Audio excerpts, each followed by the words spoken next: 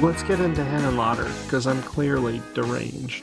I'm going to do this whole thing as Bilal. I'm going to do this whole thing as unnamed, unique freak guy. Let's go. Half Moon. Toothy! Toothy! Today! Can you This, believe they thought they could recast Toothy for part 3? Can you fucking believe it, John? what's more scandalous than that? Nothing. Nothing. There's nothing more scandalous than that. You can't think of a single thing. I knew you couldn't. This is the Pink Smoke podcast, but this isn't going to be our regular, super structured, formal type show.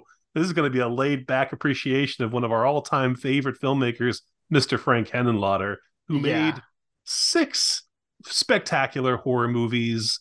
The first thing I kind of just want, like, right out of the gate, want to ask you, because watching these movies again, I always think like, oh, this one's his masterpiece. Oh no, wait, this one is his masterpiece. I know this one is kind of more his masterpiece. This is just like a body of work, I feel like. Do you agree with me that it's like you can't pick a best one? It's Frank Henenlotter's perfect 6, is what I always call them. Yeah. Although we should mention his documentaries too at the end of the episode. For people who don't know who Frank Henenlotter is, he made Basket Case, Basket Case 2, Basket Case 3, The Progeny, Brain Damage, Frankenhooker, and Bad Biology. And it's funny, I watched them in reverse order of how much I remembered liking them this time. So I started with Frankenhooker, which I always thought of as like, I don't like that one very much. And then went to Bad Biology, then went to Basket Case 2, then Basket Case 1, then Basket Case 3, then Brain Damage. And it was interesting to watch them because I was like, I'll finish this because we just had this idea to do this episode very spur of the moment. And like between a week of, hey, let's do that, and then we're recording it. So I watched all 6 films very, very quickly. And what struck me this time is I fucking love all of these. I fucking love all of these movies top to bottom. Why did I think I like Frankenhooker less than any of the others? That's a stupid thought to have had, for a moron to have had. And I know the audience is used to us being a very black tie, high class affair here at the Pink Smoke, and we're in our jams, we're in our beach, our board shorts for this one. But this is, I'm so, you and I share a love of Frank Henenlotter. It binds us together very tight. I'm so in love with these movies and him as a filmmaker. Watching it this time, it really struck me as like he's like my other Tsukamoto, where just the older I get, the more I'm like, no, this is the way. This is the truth. This is the light, kind of thing on them. And I don't think there's a best. I think if you forced me to pick my very favorite, it's Brain Damage, because it appeals to me on a personal level in some ways, very more than the others. But like, I fucking love all of them. I take it you agree with that, right, John? I think it's the best one is whichever you're watching at the moment, really, is what it comes down to. No, my kind of thought that kind of just stuck with me was, well, I think, Basket Case is like the one he should be remembered for. Like, that's the classic. Yeah. But Brain Damage is like the masterpiece, was kind of like what I thought going into it. Yeah. Like, that's the one that just like has all of his ideas, has the budget that he is can comfortably make the kind of movie he wants without any hiccups. Although lack of budget is certainly part of the huge charm of Basket Case, no question. But it seems to have a more coherent kind of aim and goal, and kind of gets in there and does its thing in a way I think that not all of his films necessarily do. However, I also had the same thought of like Frankenhooker is probably the least good of them, or like the one I liked the least. But watching it this time, I didn't have that thought at all. I thought, this is fucking great. I love this movie. Me this too. Movie has got so many great ideas. Watching it funny. And watching it so close to the others, it's like, no, it's exactly a part of them. I Yes. always think of it as being like more comedic than the others in some way. And maybe it is, but it's so much a part of them. It's Yeah, a so little much more a part of them. sitcom-y, a little more broad. I mean, he basically came up with the title and the basic idea like in a board meeting, just off the cuff. Everyone always says like, well, no wonder it turned out that way if he just kind of thought of it, pulled it out of his ass, in front of a bunch of suits trying to get some money. But no, I think that movie actually, there's something very essential about it, and Yeah. very, capital H Henenlotter about that one, just as much as the others. Yeah, I think to a lot of people, that's probably one of the real essential ones. I think that a lot of Henenlotter fans would be shocked to hear us disparaging it in some way, disparaging it to set up, no, we were wrong, we love it. That kind of Yeah, yeah. disparagement, which always annoys people for some reason. Well, it was also kind of the one that, like, I said to somebody, "Oh my God, Frank Henenlotter is the best," and they go like, "Oh yeah, I love Frankenhooker." You would think you're not a real Henenlotter fan. That's the only one you know. That's the Well, only one. You haven't watched all three Basket Case movies, you poser. it's also when you say, I love Frank Henenlotter, and they're like, Frankenhooker? And you're like, no, no, no, no. But now I'm like, yes, yes, yes. I'm going to block you in my basement until you like Frankenhooker.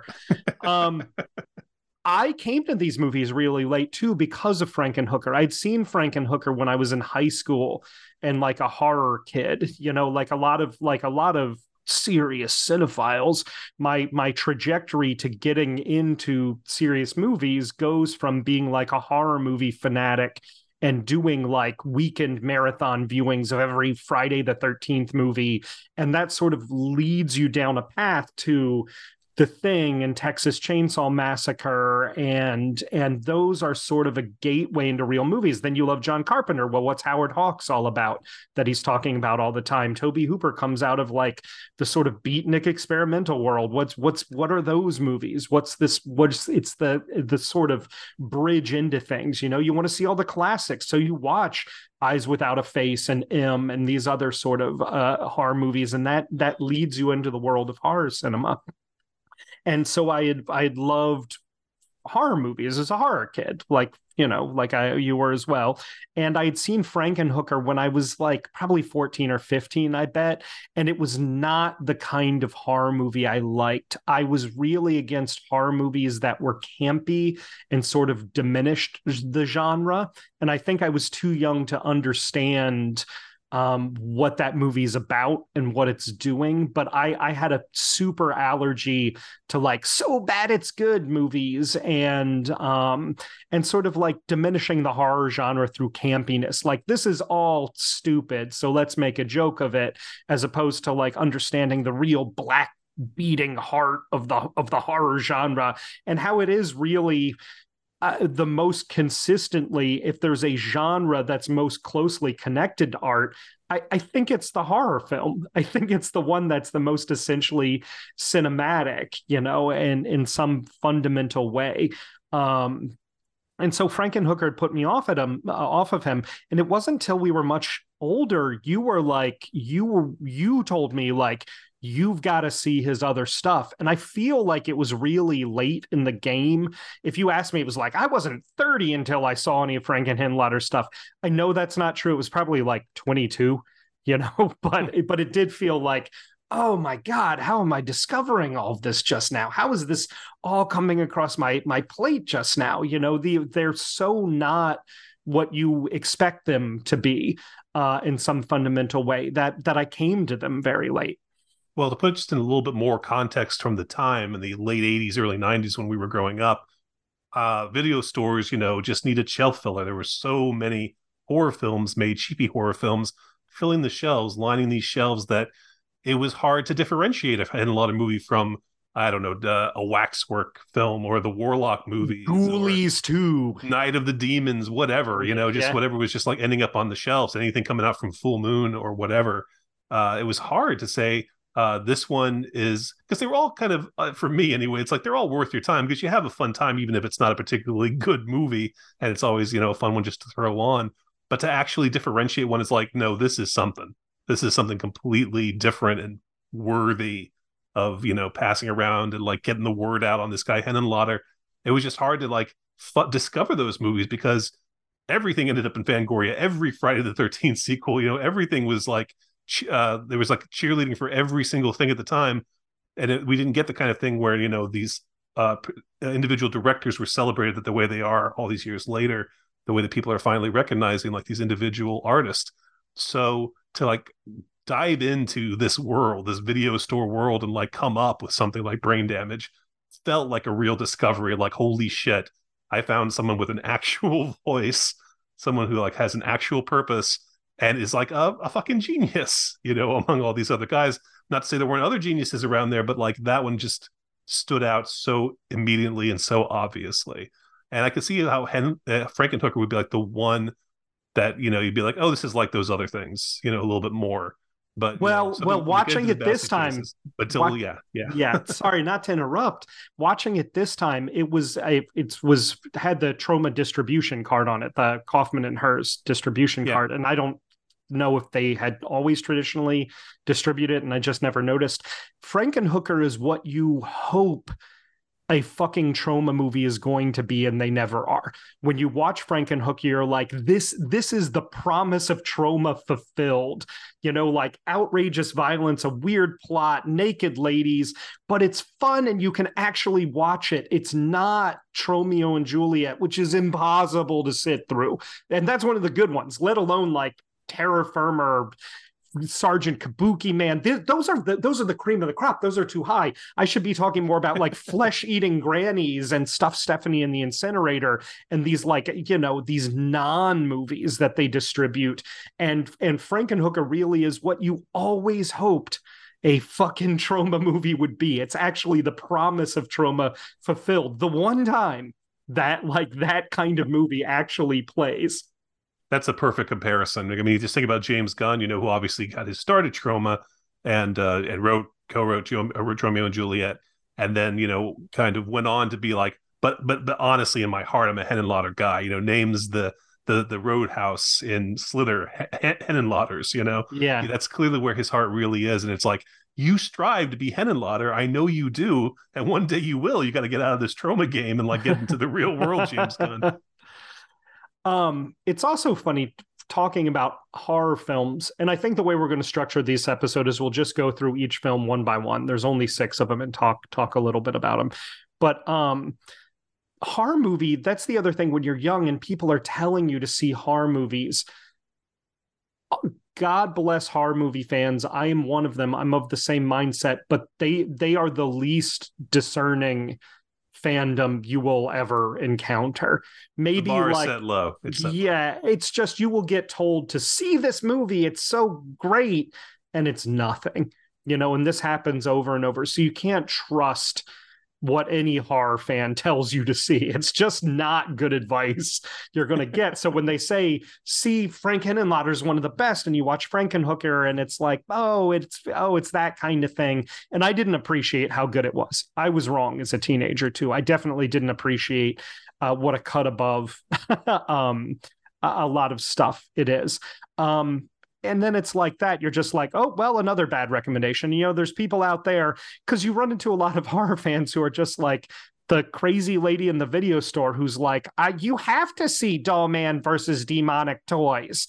Like that lady, who the person who's keeping the Witchboard series in business, those people are out there, and you sort of learn really quickly, like, you're going to get told to see like, fucking The Burning. You know what I mean? And people are going to be like, this is something, not nothing. And you go, when you say you're one of them, I'm guilty. I'm someone who says watch Dr. Giggles to people, I should be. Oh, no, you're better than that. I trust you, because you'll say things like watch The Majorettes, and then it'll be something, not nothing. You're sort of my go-to. And, and I don't even mean that critically. Like Dollman versus Demonic Toys is better than fucking Scarecrows. You know what I mean? Like they are correctly identifying the floor. There's no floor to the genre. So when people are like, that's a very low bar to clear, even getting to that bar, you're still above like 40% of the genre, even that sort of derangedly bad Full Moon Video level garbage, it's No, really. but I think you nailed it with the Trauma comparison. That really is like these guys, say we're doing these indie movies, low budget indie movies that are funny and wacky and gross, And like outrageous and having a everything. measure of political insight to them. Yeah. Yeah, everything promised from a Trauma movie. You actually watch one and you're like, okay, it was barely a movie, but all right. Yeah, yeah, you spend a lot of time diagnosing why these trauma movies are so boring while being so outlandish. When you watch a trauma movie, it's really, how did they manage to make this not compelling? There's a lot of, certainly me watching it, and you and I love Trauma. That fucking the everything I needed to know I learned about filmmaking I learned from making The Toxic Avenger, which is Lloyd Kaufman's autobiography, ghost written by James Gunn, co-written by James Gunn. I've read that cover to cover 10 times. To me, Funniest if you book ask ever me, written. funniest book ever written. I love that book. I'm in spirit with them. I support them. If Lloyd Kaufman showed up and was like, do something for me, I'd be like, what do you need, Lloyd? I got along with him really well when I met him. Although he is always on. He is like, he's performing Lloyd Kaufman every single second of the day, as near as I can tell. When you're in the green Yeah. room with them, it's like, Lloyd, you don't have to sell me on this DVDs. Well, you don't have to pin a Class of Nukem High 5 button on my shirt. Thank you. I'm good. That's exactly what it's like. But the other thing with Henenlotter, and something you told me about him, and I don't know where this quote comes from, but I got this from you, and it was like the real key to understanding him for me, was he said, I'm not a horror filmmaker, I'm an exploitation filmmaker. And when you watch these movies, it's not that helps you to understand them. You go, oh, he's interested in completely different things than other horror filmmakers. What interests him about the horror genre is he doesn't even care about the horror genre. What interests him in making these movies is something completely different than I think most horror filmmakers. And it just gives you an insight into the lens of watching these things somehow, that making that distinction between people who want to be horror directors and make horror movies and the mindset of doing something else entirely is I think a really key insight. And I don't think he's disparaging the horror genre when he says that. I think he's just trying to explain himself and explain where he's coming from. Yeah, I mean, he comes from, that love of the grimy Times Square of old, when you'd see, the B movies, the monster movies, but also, quick, Roger Corman films about junkies and things like that. And Yeah. like exploitation kind of is a bigger net, I think, than horror. And he's interested in the whole enchilada. He's not just going to like limit himself to say, I'm somebody who makes movies about a monster. He's going to say, I'm the one who makes something about, really digging into like what makes those movies fun and interesting. That real drive and mentality. I've always said he is the most, like if you're a fan of Joe Bob and like you love all the all the different shows that Joe Bob has done, all the different books he's written, like Frank Henenlotter is the most Joe Bob director. He's the most drive-in director you could ever find. He's the most perfect fit for someone who loves what that kind of mentality is all about. So I 100% agree that it's limiting to call him just a horror filmmaker when he has such a better appreciation culturally of the kind of film that he wants to make. Yeah. And he also, it's important to remember, he basically leaves filmmaking behind to run the Something Weird video label, which is a primarily sexploitation label, although they have a lot of those roughies that they put out are right on the border of horror. So films like The Defilers or The Curious Dr. Hump, these are movies that are right on the border of being horror movies.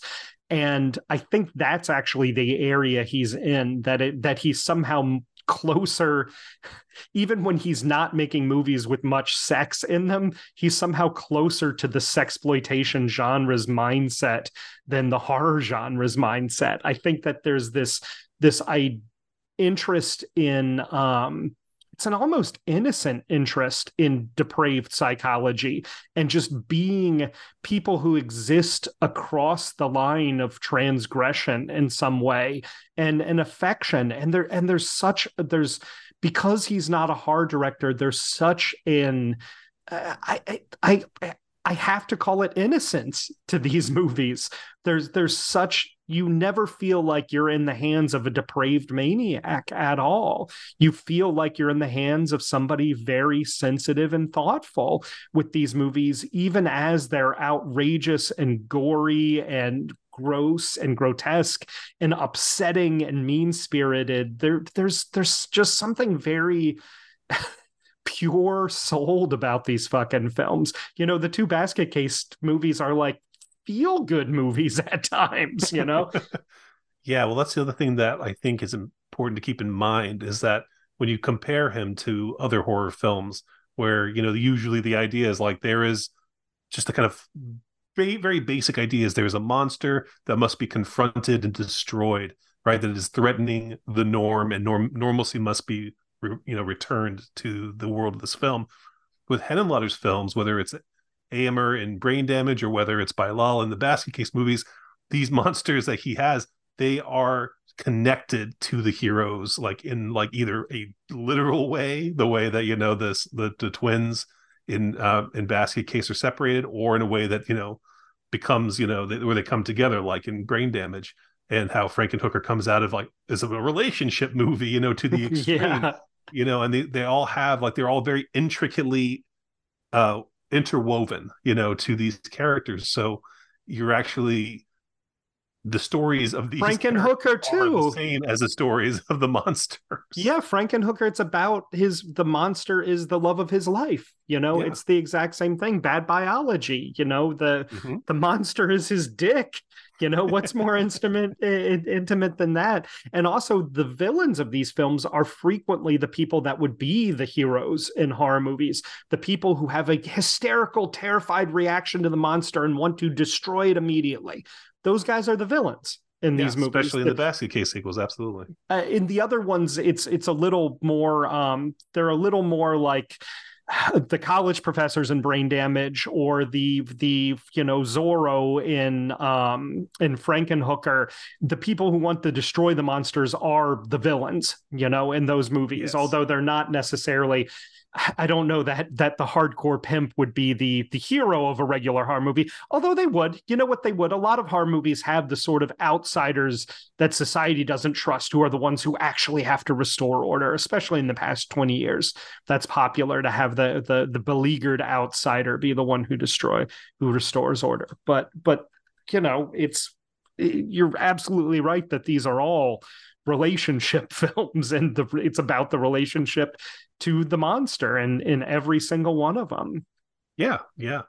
There's another like a kind of a even classier comparison. I think, you know, Bride of Frankenstein, right? Obviously, who is a direct descendant of that, but all these films have that sort of same kind of idea of like making the monster the person the character that you most sympathize with. Is a very Henenlotter sort of mood going into these movies. Yeah, to explore the inextricable link between the monster and the more heroic characters in them, the more protagonist type characters in them. In a lot of cases, the monsters are the second lead. They're the co-protagonist in a lot of ways. You know, Basket Case is as much Bilal's story as Dwayne's, and you know, Frankenhooker, same thing, where it ends up becoming her story as much as his, especially towards the end of it, you know, especially when she becomes the mad scientist. Shall we just go one by one, get into them, for them? Should we start at the beginning? And with have you ever seen Slash of the Knife? Is that possible to see? Not that I'm aware of. I've never seen a bootleg of it or anything like that. We should have asked him when we met him. It's like fucking George Miller's short that like everybody says is amazing. Slash of the Knife is most famous for, according to Henenlotter, and he's he's not a big bullshitter to me. I tend to trust Henenlotter in interviews. He says that it was scheduled to be shown at midnight screenings with Pink Flamingos, but the distributor of Pink Flamingos decided it was too offensive to be screened with Pink Flamingos, which makes me go like, no way, Slash of the Knife is like a traditional like horror film title. It's just like, what could that movie have been? Like to be like, let's put it in front of Pink Flamingos. Like I can imagine, like Henenlotter's a good pairing with John Waters. That's a good comparison. Although I get more out of his movies than I do out of John Waters' movies. I love John Waters himself. Love everything about him as a cultural figure and an author. I love all of his books. His movies I don't necessarily get that much out of. But like, what could that movie? I think Henenlotter maybe reins himself in. Like gets the right balance in his films. I think that Waters tends to go off the rails, where he just like is because Waters, you're right, he's also like very much an exploitation filmmaker, by heart, by nature. And I think that he just kind of lets his characters just get so insanely over the top, and he's so interested in camp, obviously, as well, and has that kind of angle going that those movies kind of become somewhat unbearable, I think in certain ways that Henenlotter does not allow his films to get like quite to that degree. Although there's a lot of people I can imagine you showing any of Henenlotter's movies to and having them be, you say these are not unbearable. You say that's your, and I don't want to disparage John Waters even 1%. That's not what I meant to do there. I just meant like, what a fucking like, what could that possibly be? What could that movie? I've never even read a description of what's supposedly in it. But after that, he goes and what does he do? It makes me wonder if John Waters had any say in it. Like if he saw the movie and if he, thought if he recommended it go in front of Pink Flamingos. I have no idea, if Waters even knows, that movie. That'll be like, let's go to a John Waters event, hang around and ask him. Those are always the questions I'm asking people after Q&As, these like, I don't know what you're talking about type responses I get from them. Yeah, for sure. There's this incredibly small piece of minutia that isn't been elaborated on. Any sources I can find, you know about it? No, you don't? Great. Fine. No, that's understandable. Sorry to bother you, Ted Raimi. He does. Sorry to bother you, supposed Seijun Suzuki expert, who absolutely should have fucking known what I was asking you about. Yeah. You wrote a goddamn book and you didn't know the answer to that question. Okay, go on. He does Basket Case, his first film. Again, very low budget, story of Dwayne and his basket showing up in New York to visit upon certain doctors for reasons unknown. But all these doctors end up getting horribly mutilated by the thing in the basket, which turns out to be his brother Bilal. And I obviously know this movie is great. And still, it's one of those movies where you put it on in 20 minutes and you're like, I can't believe how fucking great this movie is. I can't believe how like assured it is. I can't believe how genuinely upsetting it is. Like Bilal, just the noises he makes genuinely upset me.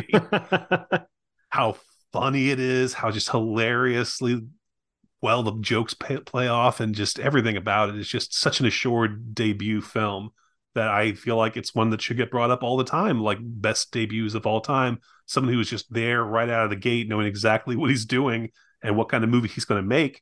They say, a great filmmaker makes the same movie again and again, but just does it with, makes it more interesting and original each time. And I think that sums up Henenlotter very well, because right out of the gate, Basket Case is like everything he's about, the grimy New York that's, captured in that film. Like that's the New York I want to see in a movie. I don't want to go and see like a romanticized Woody Allen New York. I want to see the dirty, scummy streets of Henenlotter's New York from the 80s. Like that is exactly the kind that I want to see in a movie when I go to a movie. Although he does love establishing shots of the World Trade Centers. You sort of get to see the World Trade Center over the course of like 15 years in his movies. And she even says, let's go to the World Trade Center, right? At one point.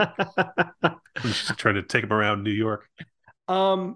This movie it's completely unique. And every time I watch it, you think, especially the more of that sort of neon slime era New York perpetual night movies have been dredged up, and everybody's seen Night of the Juggler at this point. Everybody's seen Report to the Commissioner. Um, how unique it is, that it really is so different from all of these other films that are theoretically in the same genre, and how nobody has imitated this movie in any way. That this movie is like a film that every horror fan knows and is a landmark film in a lot of ways, but it remains completely its own thing. I think that's another way that it's a mark of a real artist. Each time after you give the description, what you should do though, John, is then you should then say, this is the description of the movie, and in this movie Beverly Bonner plays his muse, whichever character she's going to pop up as. Yeah, so what does she play in Basket Case? Beverly Bonner, his Yeah, Beverly Bonner is sort of she's the neighbor. She kind of befriends Dwayne, and they go out and have a great time. And it's to her that he first drunkenly confesses that he's carrying his brother around in a basket, and they're getting revenge on the doctors who separated them when he was younger. And they have a psychic link. They use him for an exposition dump, but she's great. She's the prostitute who lives next door to him in the incredibly sleazy Hotel Breslin. And that is one of John and I have alluded to it. You said it directly, but these movies are very memorable for, the idea that the older movies become, the more they become historical documents of their place and time.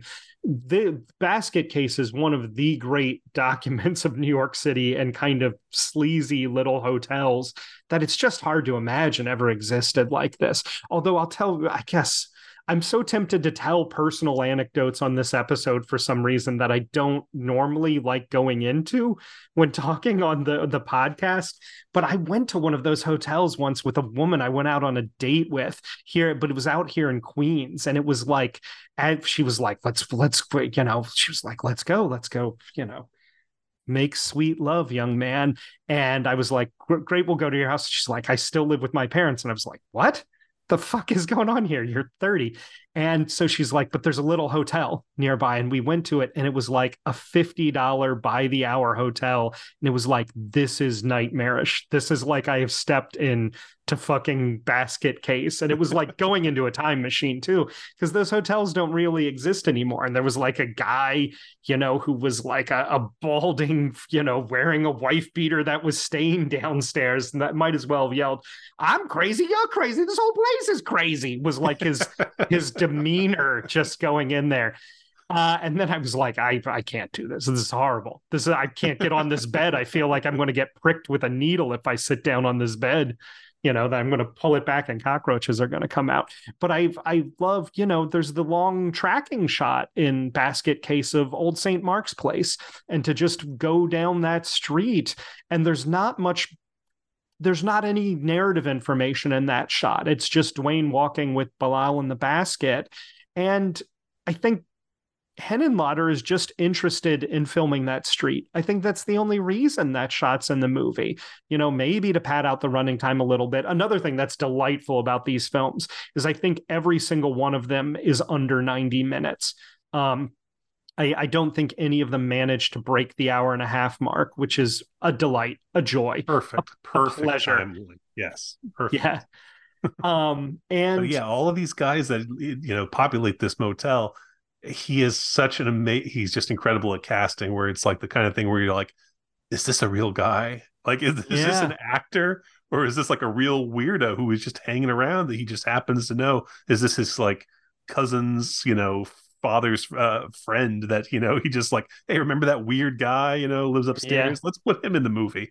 There's so many of these actors where it's just like, I don't know what to think of this person, but they're all so interesting. Also is perfect at finding screamers. Yes. Amazing screamers. Even the vet, the female vet that becomes their last official victim that they're going out to get revenge on. She's a veterinarian. She has this weird kind of monotone performance where, she's just kind of like speaking very quietly, almost like she's like afraid to engage in what's going on. And then when she gets attacked, she just lets those pipes out, and like it's a full 5 minutes of just her screaming, her lungs out, and it is incredible. Like my mouth hangs open watching this scene because I just can't believe how long it goes on. That's just her screaming at the top of her lungs while she's being attacked by this thing, and it's truly memorable and just amazing. So Yeah, it's anytime watching his movies at home, I kept having to turn the volume down and thinking, "Oh, my poor neighbors," because the screaming is so profound, the screaming in these films. And there's so many of these characters that the way he finds them and the way he shuffles these real seeming people into the film, it feels like, was that written in advance, or is that just something the guy said? And then it becomes part of the plot and they become part of the larger story. And you're like, oh, I guess that was planned. There's just such an improvisational feel to everything. There's such a uh integrated sense of spontaneity to all of it that you really don't feel like you know where anything is going at any point, that you really feel like anything is possible in these movies. And it's very cleverly, and in a way that I dare say sophisticated, the way he uses these actors in that fashion, that they give a sense of veracity, and you feel like other filmmakers, not, I don't know why I'm bringing up Report to the Commissioner twice in one podcast, but that film will take like 30 seconds to point the camera at a weirdo and then go back to the real movie, right? This movie is built out of the weirdos. All of his movies are built out of the weirdos. And it's in a lot of those films, it really will, like, okay, let the crazy actual homeless guy we found rant for 30 seconds and then we'll go back to the film. That's how in a lot of these films those people get used, or they get one line. These people get integrated into the film. They get to become real characters and be part of the narrative and drive the narrative in such a way that you're off balance, where it's like, is this guy just a weirdo who's going to get one line, or is he going to become a bigger part of the story? What's going to happen with this person? And it's really phenomenal stuff. Even as I'm talking through it, it's like the movies also become one big Balalas blob in my movie. And I'm like, which guys are in Basket Case? No, that scene's in Brain Damage, kind of thing. yeah. Where like, what is that? Or is that, no, that lady's in Frankenhooker. That guy's in Frankenhooker, right? At the bar, the dude dressed like the maid with the assless clothes on, that's Frankenhooker, right? That kind of thought in your head. It's the Henenlotter cinematic universe at work right there. Exactly. I wonder if you can guess my favorite one. If you can't think of it, well, I'll mention him when the movie comes up. But my favorite guy to pop up in the Henenlotter movie. I love him so much. I wonder if it's the same one. I would be surprised if it's the same one. He has like a full scene to himself. Yes. Right? Yeah. Yes. Yeah, we're going to be the same guy. I think we're going to be talking the same, because he's so phenomenal. And it's the same thing where it's like the camera's on him for like 10 seconds and you're like, wonder who this guy is. And he's like clearly not an actor. And then it's the guy from Basket Case 3 with the freak me. Of course. Oh, you said Basket Case 3? Maybe it's not the same guy. Who's your guy? Who has the museum. Yeah, in 2, it's 2. That's in 2. That's in 2. Right, that's in 2. Demonstrating what you were just talking about. But yeah, yes. in Basket Case 2. Who has the Freak Show Museum. I watched where's that lady with the $100 anyway? I love them all. They're like my children. I love them all so much. Doing this. That guy's incredible. Incredible. But I was also watching Frankenhooker 2 and thinking, his ability to populate this film with skells, top to bottom, is incredible. The big Swedish dude in the Batman shirt, you're absolutely left wondering, well, who the fuck is that guy? Who the fuck, how did he find this guy for the movie and have him do the line? Like, just top to bottom, just, oh my God. No, you know who my favorite is, although I think he's a trained actor. My absolute favorite guy in any of these movies. It was wonderful. He's that guy. I want to bring him home to mom. I love that guy so much. No, it's true. There are so many great, I have so many favorites. It's just like, this is the one guy. You're right. It's a log cabin where the logs are weirdos. These movies are built on. But that's another thing why it like so perfectly evokes that time and place in New York, because that's New York is built of weirdos, and they just come into your life and out of your life. And that's just the people who populate these movies. It is. It's absolutely true. And we should mention, the star of this movie, Kevin Van Hentenrecht, right? Who's got a similar, like, not actorly feel to him, but there's like a real like texture to everything he does. You realize how that the movie doesn't work without him being him to it. That there's something about his manner and performance. He's got a sort of like gentle, almost sing-songy voice at times in this distracted manner that it's just perfect. I really love his performance in this movie.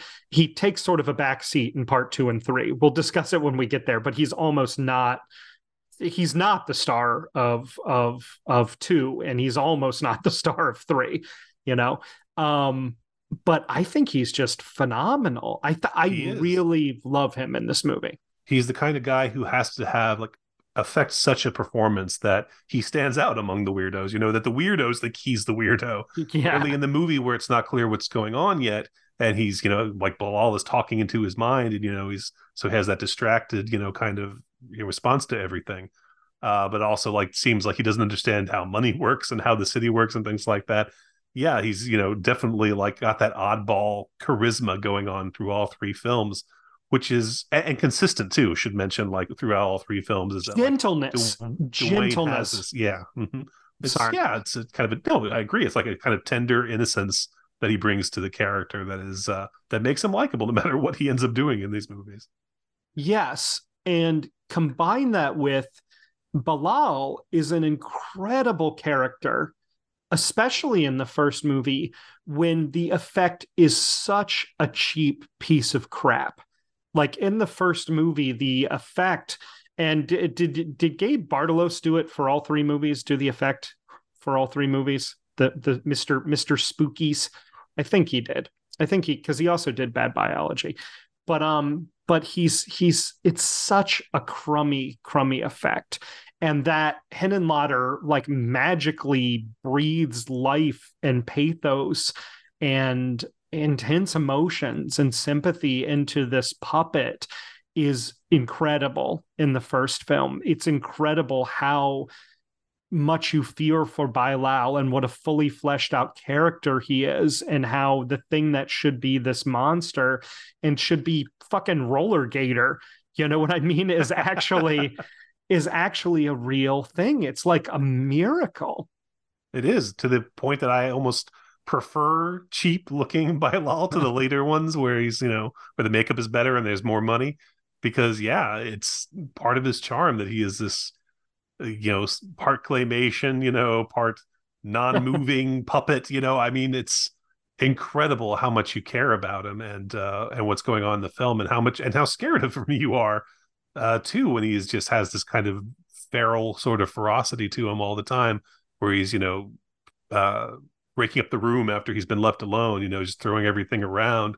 You feel that like like the people outside were like, what the fuck is going on? Like, you can't believe that like this is an actual that you're feeling like, oh, I care that this puppet's running around like throwing the lamp across the room, but because he sells it, because that becomes a fully fleshed character, you get that feeling throughout from the beginning to the end. Yeah, and it's not Gabe Bartalos who does this one. I don't think. He does 2 and 3 and Bad Biology later on, so he's definitely a Henenlotter guy. He also, he's I'm sure you know who he is. He did From Beyond, Texas Chainsaw Massacre 2, and stuff like that. Drawing Restraint number 9. But I think that there's so much about this movie that feels miraculous, and just the character of Bilal is part of that, is part of the magic. Yeah, I mean, you need to be sold on it when he voyages out to find Dwayne's girlfriend, the receptionist that he started a relationship with, and throttles her to death when he tries to get with her. It again, it's that Bride of Frankenstein thing, that tragedy where are both horrified by what's happening to her, but feel like this tragic sadness of Bilal at the same time. That he's trying to reach out and like have a connection with somebody the way that Dwayne easily can, and that he can't, and out of frustration he kills her. That can't be sold if like you're not 100% believing this character, which you Yeah. absolutely do. And I think what makes it separate from a horror film, the logic that drives this movie is not scares and set pieces and even telling a ripping horror story or thriller. It's the emotional logic of these characters through and through that is driving the film. And throughout his work, it is the emotional logic of the characters that creates their narrative. And I think that that's very, like, what's the emotional logic of Jason Voorhees? What's the emotional logic of Freddy Krueger? Like, these are very super duper shallow answers to that question, very basic, like, well, his mom was killed, and I guess in part 2 of the Jason movies, there's some thing there, but these movies are definitely about what are Dwayne and Bilal feeling. This movie is about what are Dwayne and Bilal feeling? What is the relationship of their feelings to each other? What's the relationship to a family member that you're too close to, that relies on you, to the people that rely on you, that nobody is cared for them but you? And now does that create unhealthy emotions? What do you need to do when you have a huge responsibility? The world's going to literally throw this person away and treat them like trash unless you're there for them, but you need to live your own life. I think we've all been in those kind of situations with people, whether it's, somebody we're dating or a parent or a sibling, that we've been in those situations, that we sort of understand both Dwayne and Bilal, and we've also been the person who's being thrown away, feeling like the world doesn't care and we're going to be the piece of trash that wants to be removed and thrown out, that we're the monster that doesn't need to be regarded as even human. Yeah, it's almost like a psychological term, a duality that you could say. The term basket case is not only like someone who's nuts, but it could also be like someone you put in a basket, and try and are embarrassed by and don't want like to be part of your life, who's an inconvenience for you, to live like the way you want to live. And the tragedy of like, either being the one who's pushing someone away or the one who is pushed away. Yeah, I mean, these two characters and their, interconnectedness is the whole thing in the movie. Yeah. It's just so good. This movie's so good. And he made it for $35,000, shot it on 35. And the one performance too that like doesn't match up to like to everyone else and gets repeated in all 3 movies. Although I do find it very charming, the flashback to young Dwayne, being ushered into the surgery, going, "Help! Oh God, no! Help me!" But just that even shot, that's fun. Even the shot of him with Bilal still on his side is so striking and beautiful and crazy and sad. It's just this movie's fucking incredible. Yeah, just like the way, it's not the for anyone who hasn't seen it, why haven't you seen it? You should absolutely see it. It's not the classic conjoined twins. It's like Bilal is literally like a head and arm, out of, like coming out of his side. So the impression that when they're attached is like he's like looking around him, like he's like looking around his bag, that he's like behind him, looking out in like almost like of a shy or nervous way, makes him very endearing. Yeah, super Very endearing. striking image. I agree. So let's keep going. Let's go through an order. Do you have any more insights, any more things you wanted to say about Basket Case? I'm sure we can get back to it when we talk about sequels if I forgot anything. So then we'll just go straight through. The next one is Brain Damage. And this is the one that you had said, and I kind of agree with you. I'm tempted to call his masterpiece, but what's the plot of Brain Damage? So I'll just say right off the bat, before you know anything that's going on in this movie, that same kind of like weirdo craziness of everybody around, everyone who populates the film is just like thrust right into your face with these 2 people in an apartment, this married couple who are running around looking for something, we know not what, but they are losing their mind. Once again, you have an amazing Henenlotter screamer in this woman. She's just screaming and running around the apartment. They're tearing their apartment apart. And these seem like normal people who've suddenly lost their mind and gone crazy. Really sets the tone for this film right off the bat before we meet anybody, any of the main characters. We just like see these regular seeming people who just suddenly go nuts, and the intensity level is just immediately sky high. With that, in mind, kind of setting the tone, it gets into, turns out that the reason these guys are losing their mind is that they have this tiny little phallic turd shaped parasite named Amer, and centuries old, apparently. Amer, the awe-inspiring famous one, is what it means. That basically shoots juice into your brain and you get hooked on it, and then you'll do anything that it wants you to do. And these people have been sheltering Amer and living on his juice, and he's vanished. They don't know where he's gone. And where he's vanished is he's gone down to a new host, young Brian, in his apartment. And Brian becomes the new host to Amer, who uses him to get to delicious brains. He eats people's brains. That's the plot of Brain Damage, and I don't know what scenario would hook somebody more instantly on a movie than that one, personally. Yeah, this movie is very obviously about drugs and drug addiction. It is the great drug movie of all time to me. It really is, captures what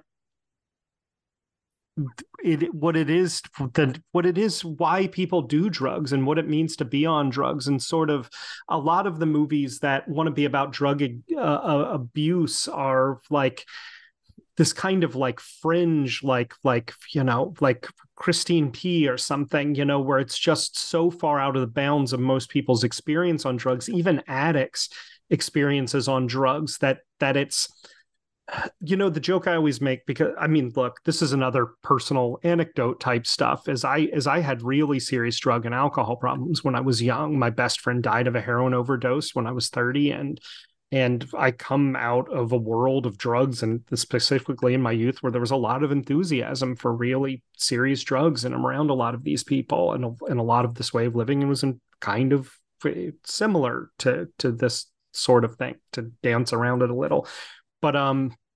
But like, most people aren't living like fucking Train Spotting idiots. You know what I mean? Most people who are doing a huge amount of drugs and doing drugs on a daily, weekly basis, drinking to excess on a daily basis, like the thing I would do every night is I would go to Whiskey Ward after work, and they had, for $2.50 you could get a whiskey and a beer, a wild turkey, and a Pabst Blue Ribbon for $2.50, and I would have 6 of those. So I'd have 6 whiskeys and 6 beers every night, and then to like enjoy the rest of the evening, you'd take some Klonopin or oxycodone or something like that, and then you get up in the morning, and to get through the day, you do cocaine to like wake up and get through your day and be focused at work, programming the Jacob Burns Film Center. This is like the life I was living. I remember a guy got fired. We had a building manager who worked there who got fired. And he's a great guy, this dude who worked there. And I was like, he did a great job. I was like, why did he get fired? And they were like, oh, they saw him at the bar at MacArthur's Grill having a beer at lunchtime. And in my head, I was like, holy shit. Because I've been going to the other bar across town every single day for a decade and having a whiskey and a beer at least every single day. Like, that's a fireable offense. Like, what the fuck is going on here? Where's my petition to rehire this guy? I keep almost saying his name. But this movie, it really is more like this, where you're just kind of like a fuck up living your life, and everybody's like, well, that guy's doing his thing, and they're not sounding the alarms or calling the police, and you're not living in your own filth and sleeping on the street and all that kind of thing. You're just kind of getting hollowed out and lost in your own world, and living in this way that would be deranged to people if they had any idea you were living that way, but they don't. They just know you're sort of absent, and you're hanging out with your Almer, whoever that is, And I think that also this movie, the people who are really fucked up, when you're an addict, you look at those people like they're fucking losers. Like, you're such a fucking loser. Your heroin problem's so big you lost your job and are sleeping on the street. You're living in a squat. Like, you people are fucking losers. That's like your attitude about them. You're much more like, hey, I'm just living my life here, like the main character of this movie. And just that feeling too of like, let me just go take a week and get my head straight and I'll get all this done. And then you come back and you're like, why am I trying to do this? Like, why am I trying not to drink or do any of these things? And it was just, uh, you know, I am I going to cut all of this, John? It's funny for you to talk to me about this because you are one of the people who was partitioned off from that part of my life. For listeners, John and I have known each other since college. I have been around John exactly one time in which John was drinking and I was drinking together, exactly once. That resulted in John falling down in the street in Chinatown and throwing up on my car, and us trying to get John in my car. And John is massive. If you've ever tried to pick up a stone cold drunk John Cribbs, let me tell you, don't sign up for that job. But you are one of the people who it's like, this is not your knowledge and experience of me virtually at all, right? This is not who you lived with me. Right. But it's in the context of all of that I watched this movie, and it's like, you do get, like, it's fun to be on drugs. Like, that's at the end of the fucking day, that's what this movie is about, is that, like, it's really hard to resist Almer because it's fun. What he offers is enjoyable. What he offers isn't soul deadening that's ruining you. You don't have any memories of the bad shit. That all gets blanked out. All of your memories are of the euphoria and the need for the euphoria, right? And that symbiotic relationship is, I think, very, very accurate. And I think this movie has an incredible perception about that stuff that like Basket Case, it just feels real. There's an emotional intelligence and emotional truth to it and an emotional logic to it that feels so incredibly real and accurate to me in a way that other things don't. The joke I always make is that literally everybody I've ever known who's done a significant amount of heroin is doing it so they can talk later about how things got really out of control and they were really doing too much heroin. They're all like stupid poser phonies who like do it for like the mock-up of being like, I was just nuts. Everything was nuts then. I was nuts. Oh, you don't even want to know how crazy and wild my life was. That's every single person who does heroin. So this movie is very pointedly not about heroin. It's about people who are like, let's do LSD and go to Six Flags this weekend, and like, like that's the people that this movie is about. It's the people who are like, oh man, I don't feel so well. You know what would really help right now? In the bathroom at work, a bump. That's a great idea, Chris. Do that, kind of thing. People who want to listen to the light. Exactly. Well, exactly. And also, forces of addiction in films are frequently portrayed as being demonic when addiction is personified or made concrete in some way. They're dark, grasping, demonic things, but it's not. They're Almer.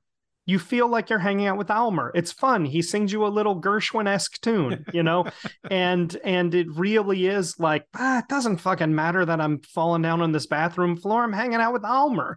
That's really does how it feels, that's really the appeal and pull of it, is that like, we can go to the concert. Let's go into the punk rock club. Let's be spontaneous tonight, and let's hop over the fence and go in the junkyard. Like, that stuff is what it's like, There's no murders in my case, and no sexual violence in which my dick turd eats a woman's brain, but it is, it is definitely like, it's just got such a sense of that world and that life in a way that's really powerful to me, and it's really beautiful and funny and strange too, this movie.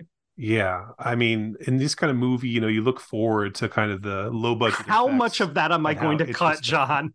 Like all of it? Sorry, go on. You look forward to start over. Yeah, in a movie like this, you kind of look forward to kind of the low budget effects and like how, like what kind of how innovative they're going to be with them. In this movie, they are beautiful. When he goes to the Yeah. junkyard and he's seeing, you know, through the Aylmer juice, he sees that windshield, the smashed windshield with all the lights Oh coming out of it. God. It's gorgeous.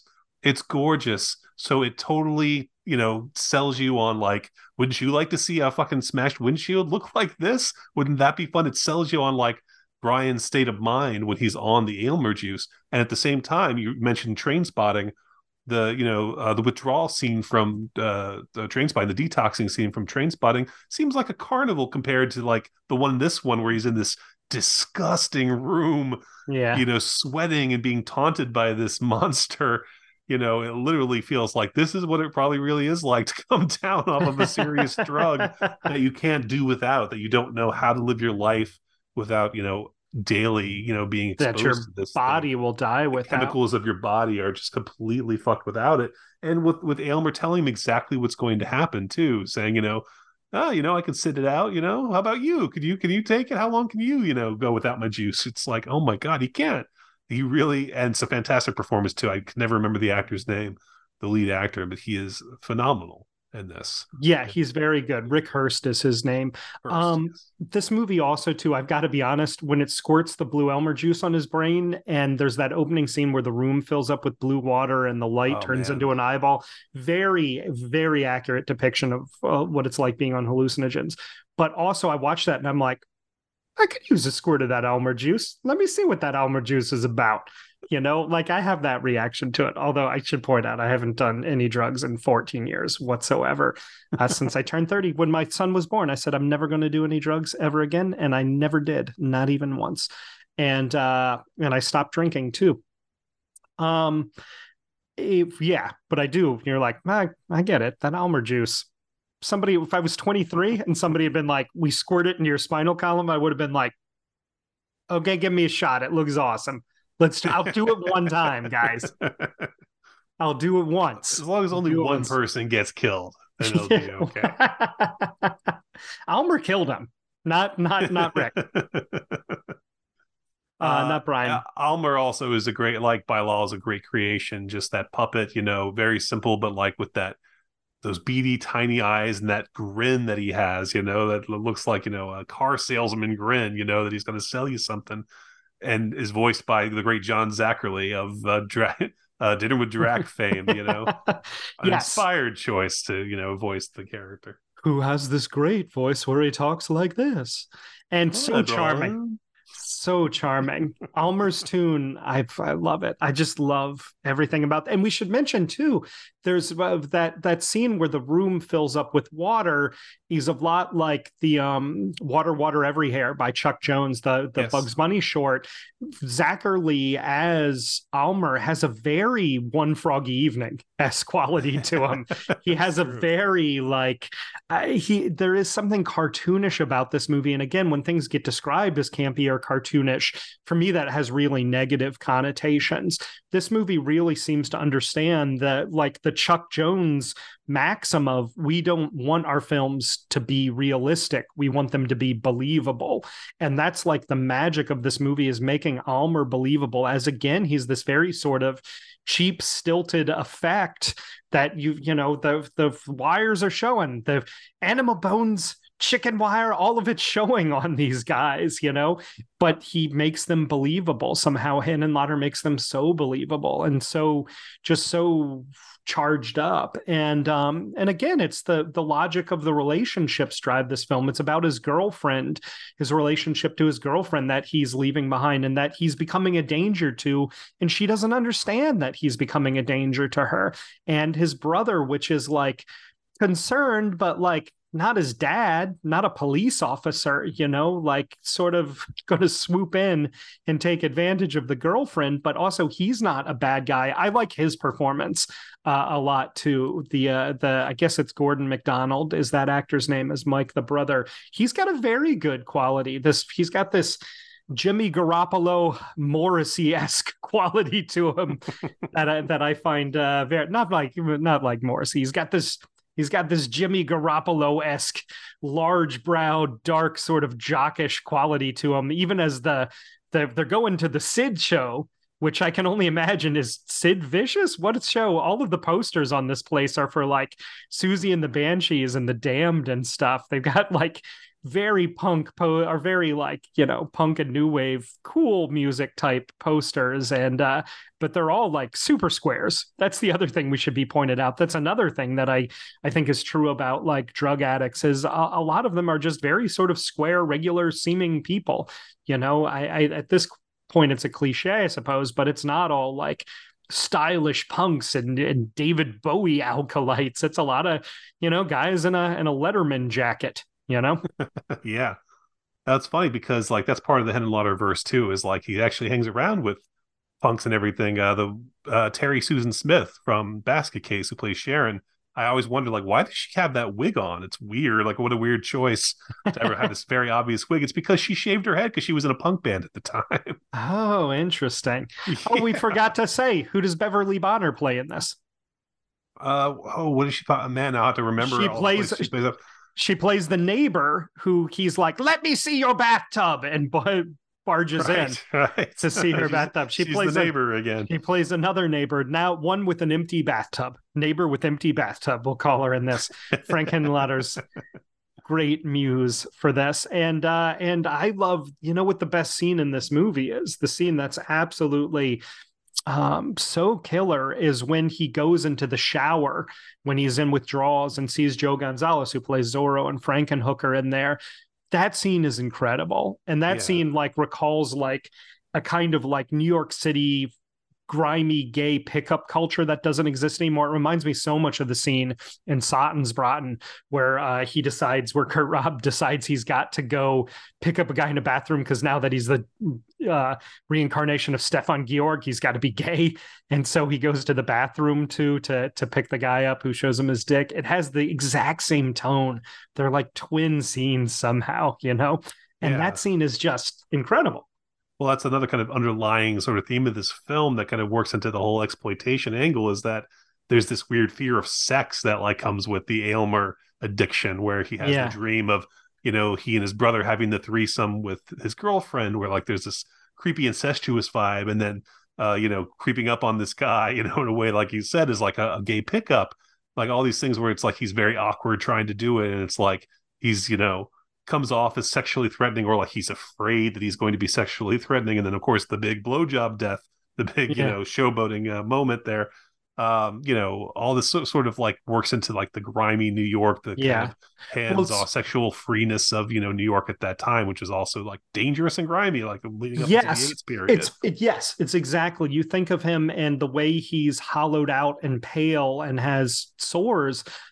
He evokes somebody who has HIV that's turning into AIDS in that scene, and just how that threat is there in like the shower pickup scene, like those kind of people that are a threat in that way, as it's tearing through. By 88, it's torn through these communities, right, and done incredible damage in these places, and it effortlessly evokes all that stuff without stepping on any of it. It just has such a texture to all of this world. God damn, this movie's great. Movie magic. Oh, the special effects, the best. All of the like electricity and the light blowing out of his head, and just the special effects are all low budget in this, but so charming. Yeah, he had more money than he had with Basket Case, but still very low budget. And yeah, for what he had, they look fantastic. And then, with all that, I would also say another one of the best scenes, the scene on the subway, is such an underplayed scene. It's such a quiet scene, even though we have the effect of Aylmer coming out of his mouth, as it's going through tunnels and going through the lights and everything. But it's just this quiet, sad scene where he, Aylmer eats his girlfriend.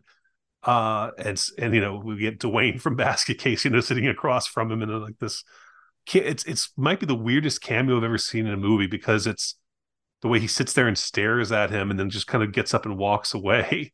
Yeah. It's in a way that it feels, well, I mean, obviously it reminds me of The Seventh Victim, that great scene where the body's on the subway. Yeah. Even more so, it's almost like Dwayne showing up, but like, is like, what am I doing here? I'm in the wrong movie. He gets up and leaves. I also like how he's creeped out by by Brian, that even he knows something's up with this guy. Yeah. it's just, and even just the small things, again, like as a document of New York City, just where they hop the turnstiles, and she crawls under, Parker Funderburg style. She crawls under the turnstile. But that's And such like a great, it's just great that he can like do these big things, then also have these small moments where it's so sad. Like her death yeah, is so sad, and that he doesn't even realize what he's doing to her. It's like, it's a very tragic scene that is played so perfectly it's, compared to everything else. I agree. This movie's incredible, John. Yeah. I give it 4 stars. No, what else is there to say about this fucking movie? It's like I'm like tongue tied with Henenlotter too, where it's like, have we said enough?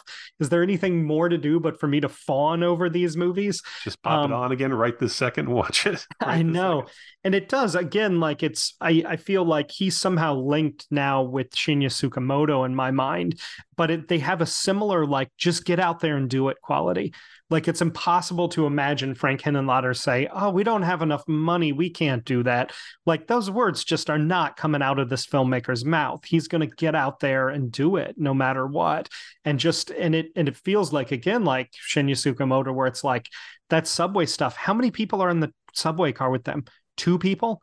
Is it a cameraman and Henenlotter there? Like, like, how are they filming that? Is that filmed in the special subway set they use for stuff to film in the city? But it just very much has the quality of being on the street and done, of just, there's nothing standing in the way.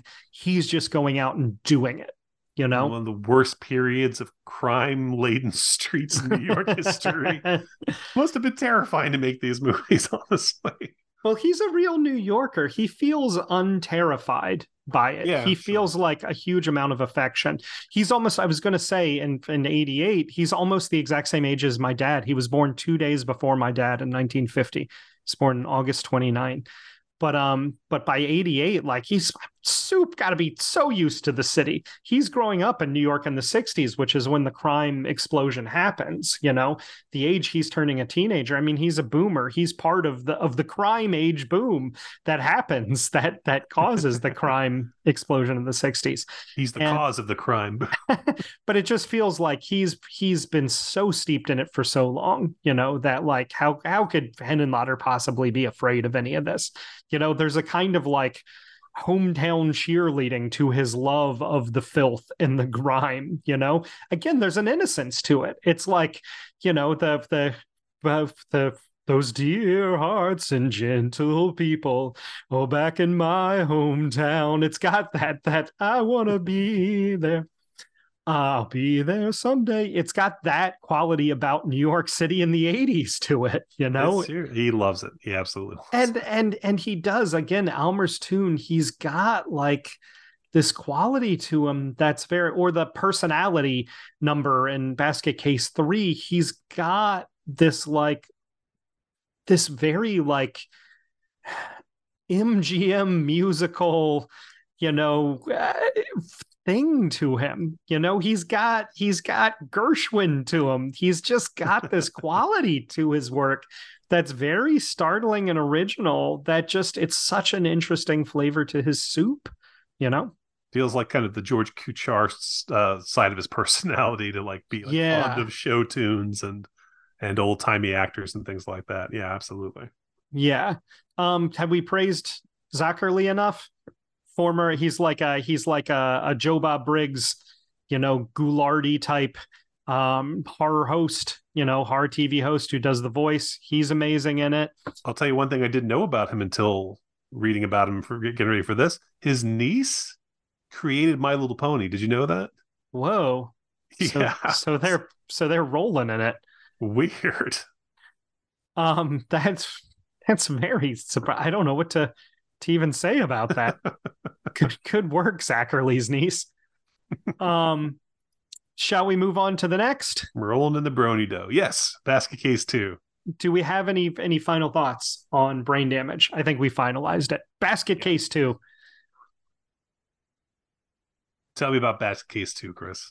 What am I telling? I'm the one telling us about Basket Yeah, Case you take it 2. over on this one. Yeah. Basket Case 2, it picks up where the first one left off, where he's seemingly fallen off of the Hotel Breslin sign with Dwayne and Bilal to their deaths, but they're not dead. They're taken to a hospital where they're in critical condition, and they're rescued by Annie Ross as the great Granny Ruth and her granddaughter, Marcy. Is that what that character's name is? No, I can't fucking remember what the character's name, but there's granddaughter and Granny Ruth rescue him and Bilal and take her to her house of freaks, right, to be protected, because she's somebody who has knew his aunt long ago. The aunt in the first movie, if you remember from Basket Case 1, his aunt was the only person that ever loved and cared about him, Dwayne and Bilal, and treated Bilal like a human being.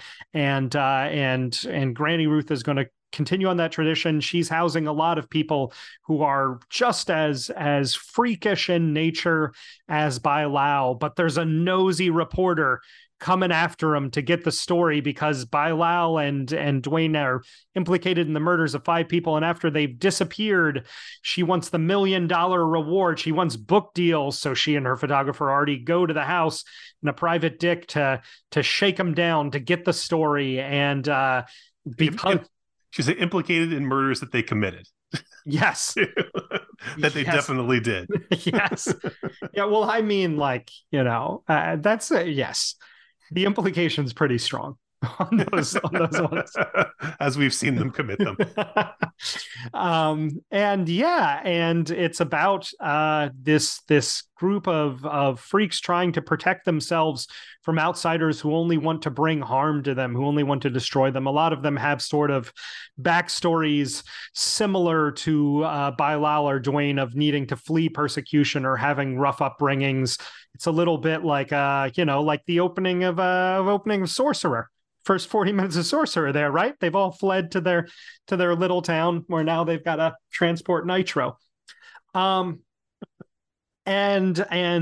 what? Who does Beverly Bonner play in this one?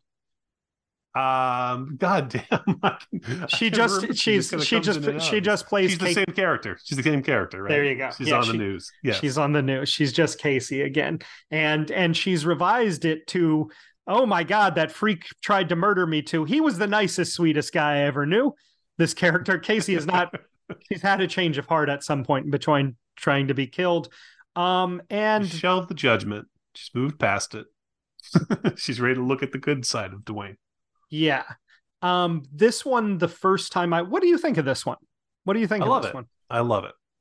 It's funny because I always wonder what like fans think of the sequels to Basket Case. I have heard people say Granny Ruth is too much, that they think that like she's just a little too much of a caricature. I couldn't disagree more. I absolutely love Annie Ross in this role. I think she is exactly right. I think that she has this amazing energy and brightness to her, while at the same time being like totally creepy and you wouldn't want to hang out with her in any case. I think also that like she's a complicated character in both movies, because while she is certainly heroic in like her beliefs, her anti-freak persecution beliefs, and you absolutely agree with her on that, she is also, a murderous monster. So yes, she's very happy to murder people, and sometimes not even for reasons they deserve to die. So it's an interesting contrast to be like on this lady's side and be delighted by her and charmed by her, when she is ostensibly the monster in these films. Yes, and she's almost a cult leader. She's right on the border of feeling like, is this a good or a bad person? Is she doing right by these outsiders or not? Or is she agitating them towards wrong ends? It's almost like a piece of propaganda for outsiderhood, and it's like, do you want to be taken in by the propaganda or not on it? The first time I saw part 2, I really did not like it, because it's such a shift in tone from part 1. And I was one of those people that was like, what is this Granny Ruth? She's the main character of part 2. Dwayne takes a very big backseat to her, and Bilal is almost a non-character in part 2, and it really becomes about her and the gang of unique people, of unique individuals, and so the commune. Yeah, and so it really, I was like, I'm not into this, and I was shocked to hear that you were like, I love it. I like you've at one point told me you liked it even better than part one, and that really shocked me. And then I saw part three, and I loved part three, but I think I was primed for Granny Ruth at that point. And then when I watched them again, I definitely had a reaction of like, what was my problem with this movie? I fucking love this movie. This movie is great. I think when you know Annie Ross is coming and taking over the movie and going to be the main character, it's very easy to digest. And Annie Ross, for people who don't know, she was a well-known jazz vocalist. That's her background, an actress in some things, but really known as a jazz vocalist. And again, just used in a very savvy way by Henenlotter in this film, and she is the center of it. And there's a bigger budget, but all of the effects are still sort of charmingly ramshackle, and it becomes a little bit. It gets compared to Freaks a lot, but I think that's sort of like an iffy comparison in some ways. It's just like because there's a gaggle of freaks. I feel like it's pretty shallow comparison in some ways. I do agree Yeah, with you that there's not a great comparison between them, but I think that they have that same kind of interesting contrast where you're like, you're asked to, throughout the movie to sympathize with this cast. And yeah, then, at the end of Freaks, it's like, and now they're going to murder somebody. And, yeah, and shot in a way that's like, it's terrifying to see them yeah, like, convening on their victim, the way yeah. That's that they fair. do in That's this fair. too. So, I mean, it has that too, but they're completely separate movies. I couldn't agree more. I think that, Basket Case too, obviously has a great time with its makeup, loves creating these like crazy looking characters. Doesn't have like a, any, it's not trenched in reality whatsoever. I think that's the main thing you could take away from the Basket Case sequels is that these are fantasies, they're just kind of going off into a whole new world. And that's, I think, the extreme that some people have a problem with between the first one and the sequels is that the first one is at least grounded in reality in this very like believable kind of environment and with these people who seem like they belong there. And the sequels like just kind of go off into Wizard of Oz territory often, just kind of like road trip out to a town where, a giant guy with several arms lives. I mean, they're having so much fun building more and more up on their premise. And I think that is why they are, that makes them so entertaining. Like of his films, I think they're the most entertaining, just on a like straight up level of like having a fun time, just hanging out with these guys. He really builds that up in a way that, which doesn't sacrifice, I think, any of like the more satisfying suspense or scares or anything that, he accomplished with the first one. I think that there are moments where you are, still terrified for like the things that are happening to these people or what they're going through emotionally, these extreme emotions that they're going through. He doesn't lose any sight of that. It's just more extreme. Yeah, and I agree with you. It's completely divorced from reality. It's funny when I was watching it this time, I was thinking about like how much Henenlotter loves filming on the streets of New York. He's very famous for that, obviously, and filming the real grime of Times Square and stuff. And this movie, a lot of it takes place on Staten Island, and he films Staten Island like he's never fucking been there before. And I was thinking it's a really funny revenge thinking of how many bad sets over the years have stood in pretending to be New York. How many times you get, Jackie Chan filming in Vancouver for the Bronx and you can see the fucking mountains outside, or, Kubrick Eyes Wide Shutting, New York City, and just doing these horrible Jason Taking Manhattan again in downtown Vancouver, these horrible facsimiles of New York. And his revenge is this horrible facsimile of Staten Island. And it's like, that's the most New Yorker thing I can think of to totally just like take a shit on Staten Island in that way. It's like his revenge for how badly New York is portrayed, poorly it's portrayed. It really does. It feels like, if not, a distant island, a distant planet. I mean, it does not feel like it's a real place at all, which I love about it. And I often wonder what he feels about the Basket Case sequels, because he usually frames them in interviews as like, well, then I had to make another Basket Case movie to get funding for something else. Like he felt like he had to keep going back to it the way that, Sam Raimi had to keep going back to Evil Dead or whatever. But I think maybe that freed him in a way that he was just like, if he had like a certain sense of, oh, well, I'm just going to have fun with this one and just, do whatever. I think that actually freed him up to like be to kind of create this weird non-reality of these films that like I really appreciate about them, and to Yeah. just say, half moon face guy, why not, and what you said about Granny Ruth as a cult leader was spot on. I mean, that scene where she's riling everybody up in the attic, to go and take revenge. It is such a Jim Jones kind of speech to these people. And she's like wearing this robe and everything, all these ceremonies that she does. Why are you always trying to do creepy ceremonies, Granny Ruth? um, But herself, like, she's a character that just seems like so, beyond, what a normal actor would do. Annie Ross brings so much to it. And Annie Ross, we should mention too, like her next two movies after the Basket Case sequels were for Robert Altman. Like it's yeah. like what a crazy career. Absolutely. Yeah. And one thing I feel like we should also mention about this movie is because I was going to say, I don't know what his relationship to him are either. This one is the one that feels least driven by emotional logic. This is the one that feels like the most plotty and sort of like trying to keep a plot going in some way. These movies are incredibly simple. That narratively, these movies are incredibly simple. Like when we say Basket Case is, he goes to New York City, he kills a doctor upstate, then goes to New York City and kills a couple more doctors. There's like nothing else to that movie, like his neighbors wonder what's happening in there. Like can you think of a scene that does not, conform to what I've just said, that they're very straight ahead. And it's when we get to Frankenhooker, thinking about Frankenhooker, it's so similar to Frankenstein, obviously, in its plotting, right? Those Frankenstein is so incredibly fucking simple. The original Universal horror movies, especially the James Whale ones, have like virtually no plot. They are like over in 70 minutes.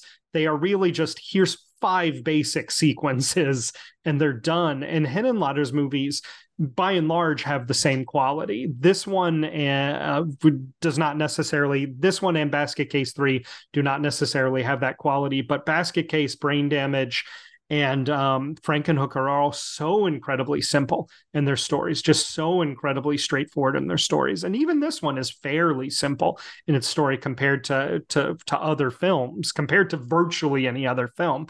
They have a basicness to them that's very winning, that feels like he can just focus on what he's interested in. Very satisfying. Although this movie also balances the great subplot, even though Dwayne is relegated more to the background, he's, has this sudden culture shock of, going from believing that he at least can function in the real world and be surrounded by people like him.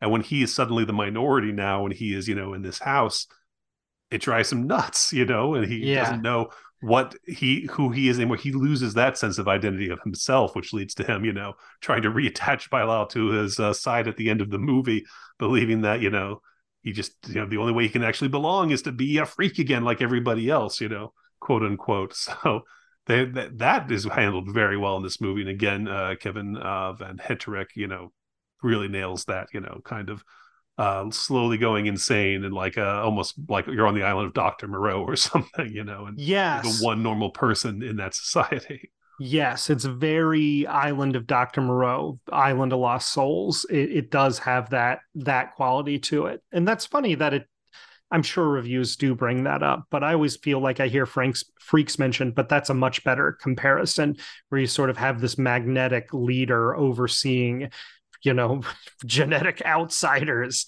in some way. But I love the Freaks in this movie too. I love the sort of walrus poop looking guy that's always wearing the overalls and the colorful shirts. I love the boneheaded woman who's a poet. I have a guy with 27 noses. I love all of these. And most importantly, Toothy, the most important one at all, corn-loving Toothy, played by the great Matt Malloy. That was one of the big shocks. You and I saw this, was it at Anthology? We went and saw the Anthology, and Henenlotter introduced it and did a Q&A afterwards, and watching the credits and being like, wait, Matt Malloy of Armageddon fame, playing Malloy in Armageddon, in the company of men fame and Surviving Desire, this guy that I really, is in a lot of movies that I love a huge amount, is playing Toothy behind the mask. And then that Ted Hope was the first assistant director. Ted Hope, for people who don't know, went on to produce a bunch of Hal Hartley's movies. I think he was one of the people who founded Good Machine and had an incredible career as an independent producer. I think he was at Fox Searchlight, and then he was running Amazon's movie division, Amazon Prime's movie division, for a number of years, movies and TV. Maybe I don't have the guy's bio in front of me, but Ted Hope is like big time. And then he's there assistant directing this movie with Matt Malloy, who's who is obviously a Hal Hartley connection for it, because he's doing Hal Hartley's movies later and working with Matt Malloy on them. So blew my mind when we saw this in the theater. Mine as well. And I don't know if you remember the year we were at Toronto and sat right next to Ted Hope.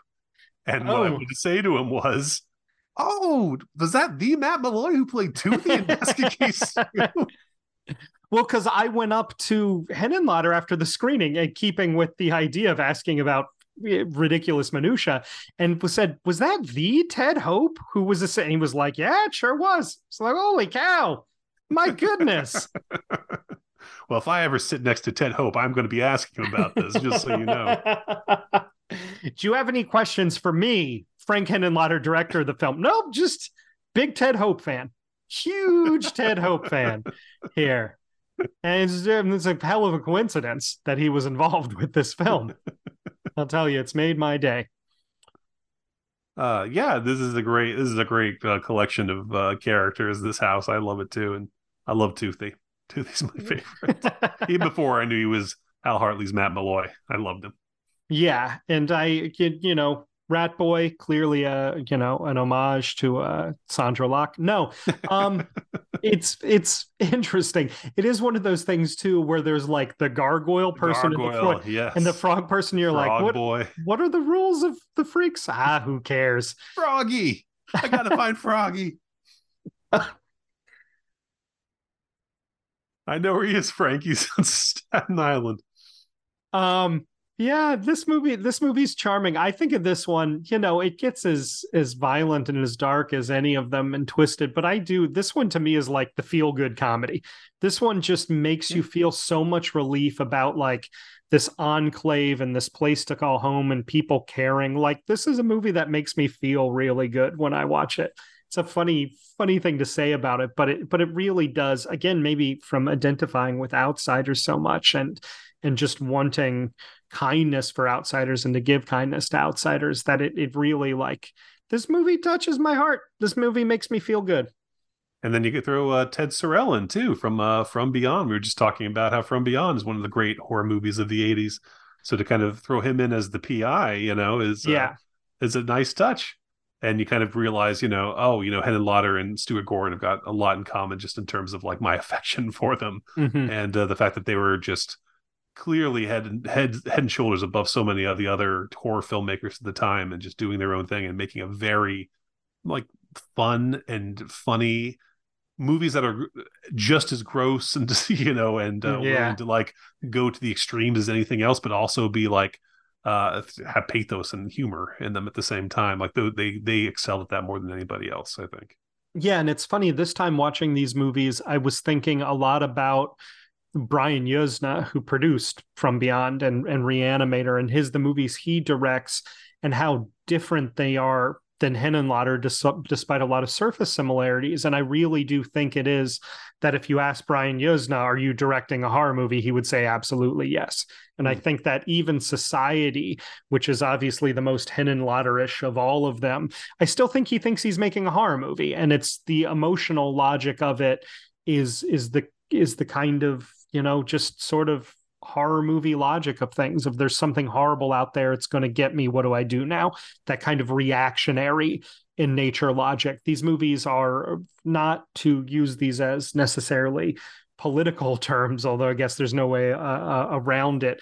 These movies are anti-reactionary in a very fundamental way. These movies, the Henenlotter's movies, are radical in a fundamental way. They're on the side of people who have been transgressed or forced outside of the boundaries of society, forced outside of the normal rules of life in a way that's it doesn't even think about it. It's just where it's living. It's just where its headspace is. It's just where they exist. It's not even a statement they're making. It's just the home they live in. It's the forest in which these mushrooms are grown.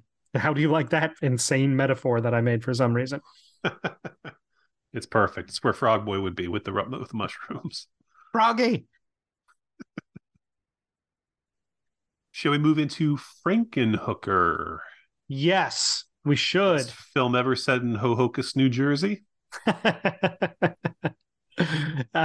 Yes, although it plenty takes place in New York as well. How Frankenhooker? It's Frankenstein, but with his girlfriend instead of a monster. So the opening of Frankenhooker is where we are there with our hero, the tinkering adventurer Jeffrey Plankin, played by James Lorenz, and he is at a birthday party for the dad of his girlfriend, played by Patty Mullen, Penthouse Patty Mullen, and she's a fatso, and there's a remote controlled lawnmower that's a gift for the dad that's been built by Mr. Franken, and it goes haywire and chops her up into a billion pieces. And when the police come to find the body, some of the pieces are missing, including the head. We find out that he's going to make her a new body using his garage tinkering equipment methods that we've already seen in action a little bit. And to do it, he decides that he's going to get the bodies of hookers. He gets over his moral qualms about doing this by drilling into his own brain with the drill into his moral center, and then feeds them super crack that he doesn't even feed them. They steal the super crack from him and all blow up. And he knows they're going to blow up because they blew up his pet guinea pig when he gave it the super crack. And then he builds a new body for his beloved deceased, but she's got too much hooker in it. It's got too much body parts. This is when the movie much becomes Boylo Narcejek's body parts, very, very much. And she goes out and is hooking around Times Square, and he's got to find her and save her. But the pimp for the prostitutes that were killed, Zorro, they're all branded with Zorro, is on the case, and he's going to kill her and him until we get to the end, in which his head is chopped off and she puts his head on a new body. But since it can only be women's body because the life serum is estrogen based, he's put on a hot body of a naked lady. And the irony don't get no better. John, did I get through it fast enough? I want to applaud for that. That was well done. Who does Beverly Bonner play in this film? In this one, she is on television, and she is an advocate for sex workers, I believe. That is correct. You nailed that one. You got to that one quick. I remember because she has a philosophy in this one. This movie should be mentioned. It seems the thing that's very funny about this movie, and again, that's like innocent and good-hearted about all of Frank Henenlotter's stuff, is he seems to genuinely, the butt of the joke isn't sex workers and dehumanizing them. He has incredible affection and enthusiasm and sympathy for sex work and sex workers. Again, it's just like steeped in that stuff. It's non-judgmental to the nth degree, and affectionate and sympathetic to that stuff, even as it's like big joke is a bunch of hookers blowing up after they smoke super crack. It's a kind of that's the Henenlotter magic, I would say. But John, you take the mic on this one. I feel like I'm going on and on and on and on, just grading and grading and grading like comic book guy. No, he does have an affection for all of his characters. I think is the magic of the Henenlotter universe. Even characters who are nasty or are greedy or they're after something, even pimps who believe that the body parts belong to him, so he's going to go get those body parts back. They're just such great characters and they're so much fun. I kind of going back to why we kind of had more a negative view of this film early on. I think one of the reasons is every time I would think about it, I would think, oh, it's stuck in his basement for so long. There's so much of like him doing the Jersey accent and just kind of being by himself. And there's too much of it, like it's too single set. But that's really not the case, because it really sets up when he goes into New York. It really feels like living outside of the city and going into the city, it has that great feel to it. I still feel that every time I go into the city since I don't live there. This kind of like, even though you've been there, you know what it's all about. You're still going in there, and you kind of have this expectation of like, I don't know what to expect. Anything could happen in New York City, especially if you're out there looking for female body parts like he is. So there's a lot of that, and I think something that I also didn't really think about was the fantastic supporting cast of this film. Just in small parts, Louise Lacer as his mother only has the one scene, but like what a instinctive casting that is. She's such a weirdo. Louise Lacer, of course, is like famous for being in Mary Hartman and Woody Allen's early movies, but she's just got such a quirky New York personality. Yeah. So even though they're technically in New Jersey, just to cast her in the movie, instinctually is like it makes her weird and interesting, even though she's not particularly doing anything other than ignoring her strange son.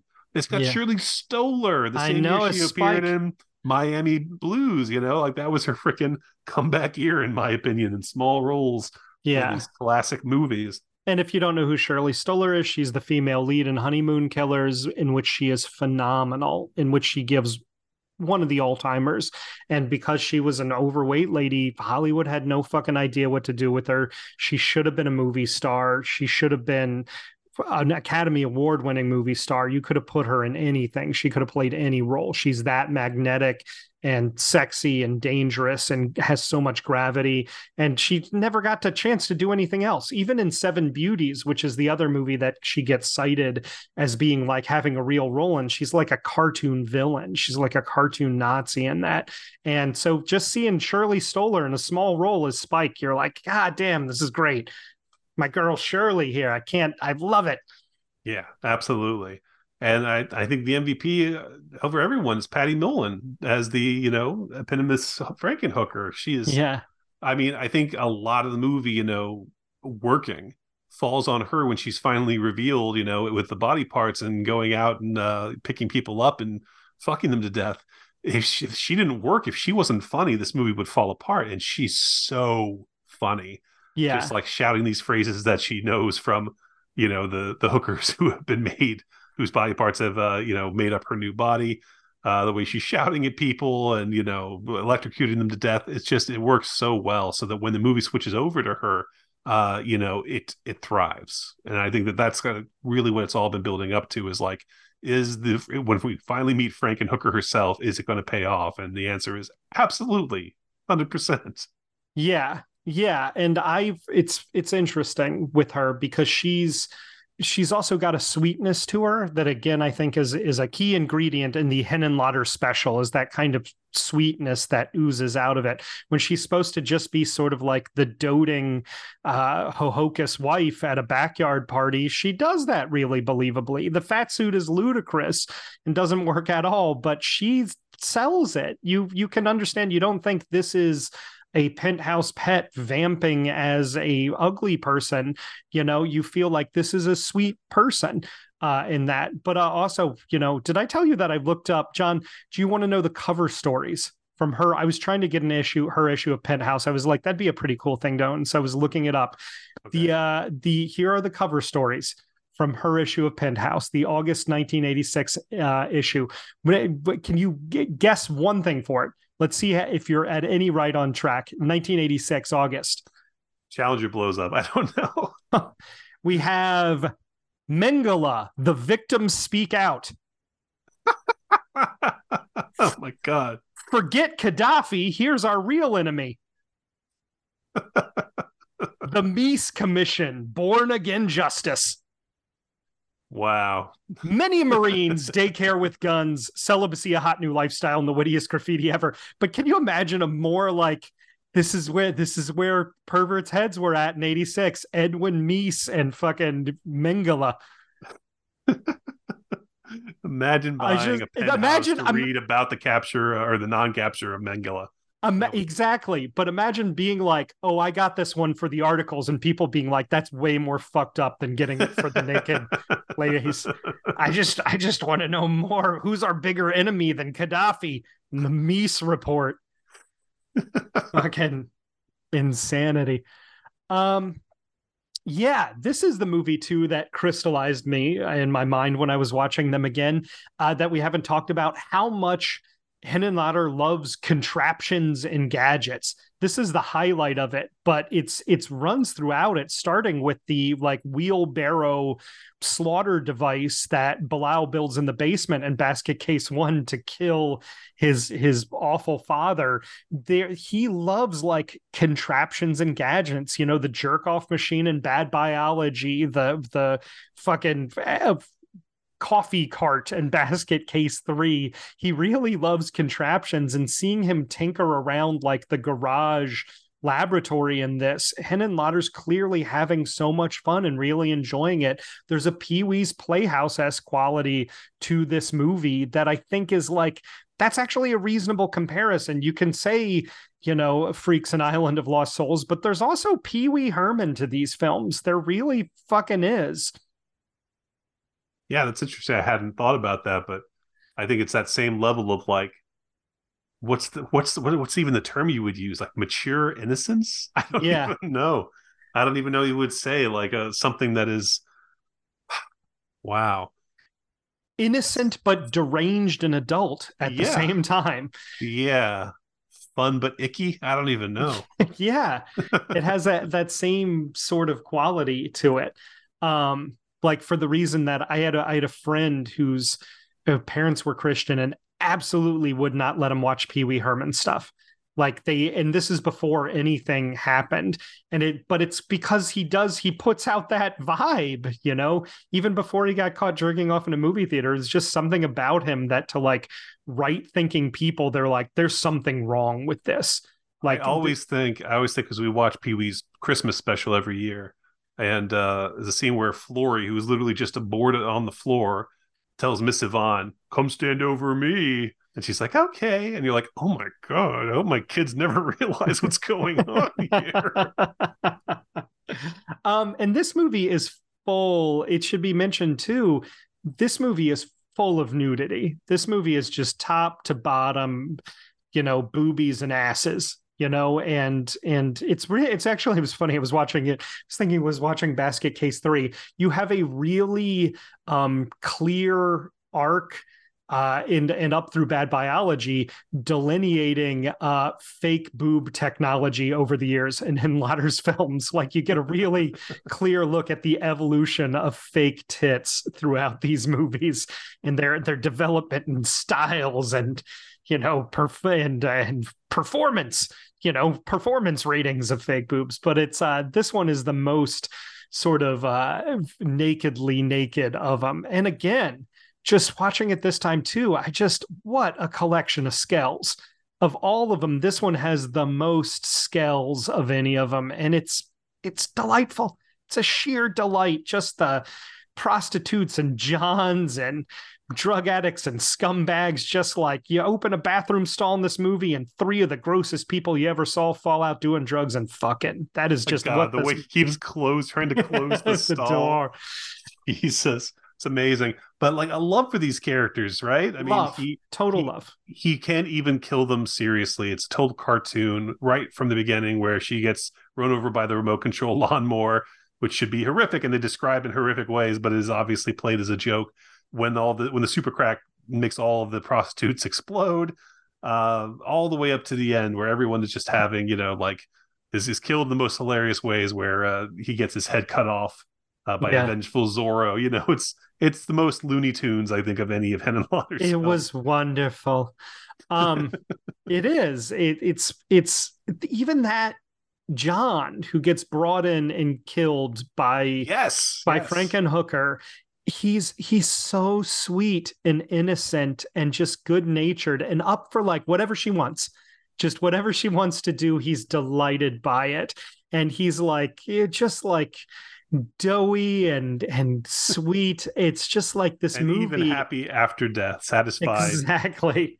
To have been fucked into an explosion. It's incredible. Yeah, I'm just going to keep saying that over and over about these movies. They're incredible. It was wonderful. No, this one also, I was thinking this time, you know, it must have been filming around the same time the initial episodes were coming out, but it has a very Tales from the Cryptish quality to Mhm. it. It has a very Tales from the Cryptish TV quality to it.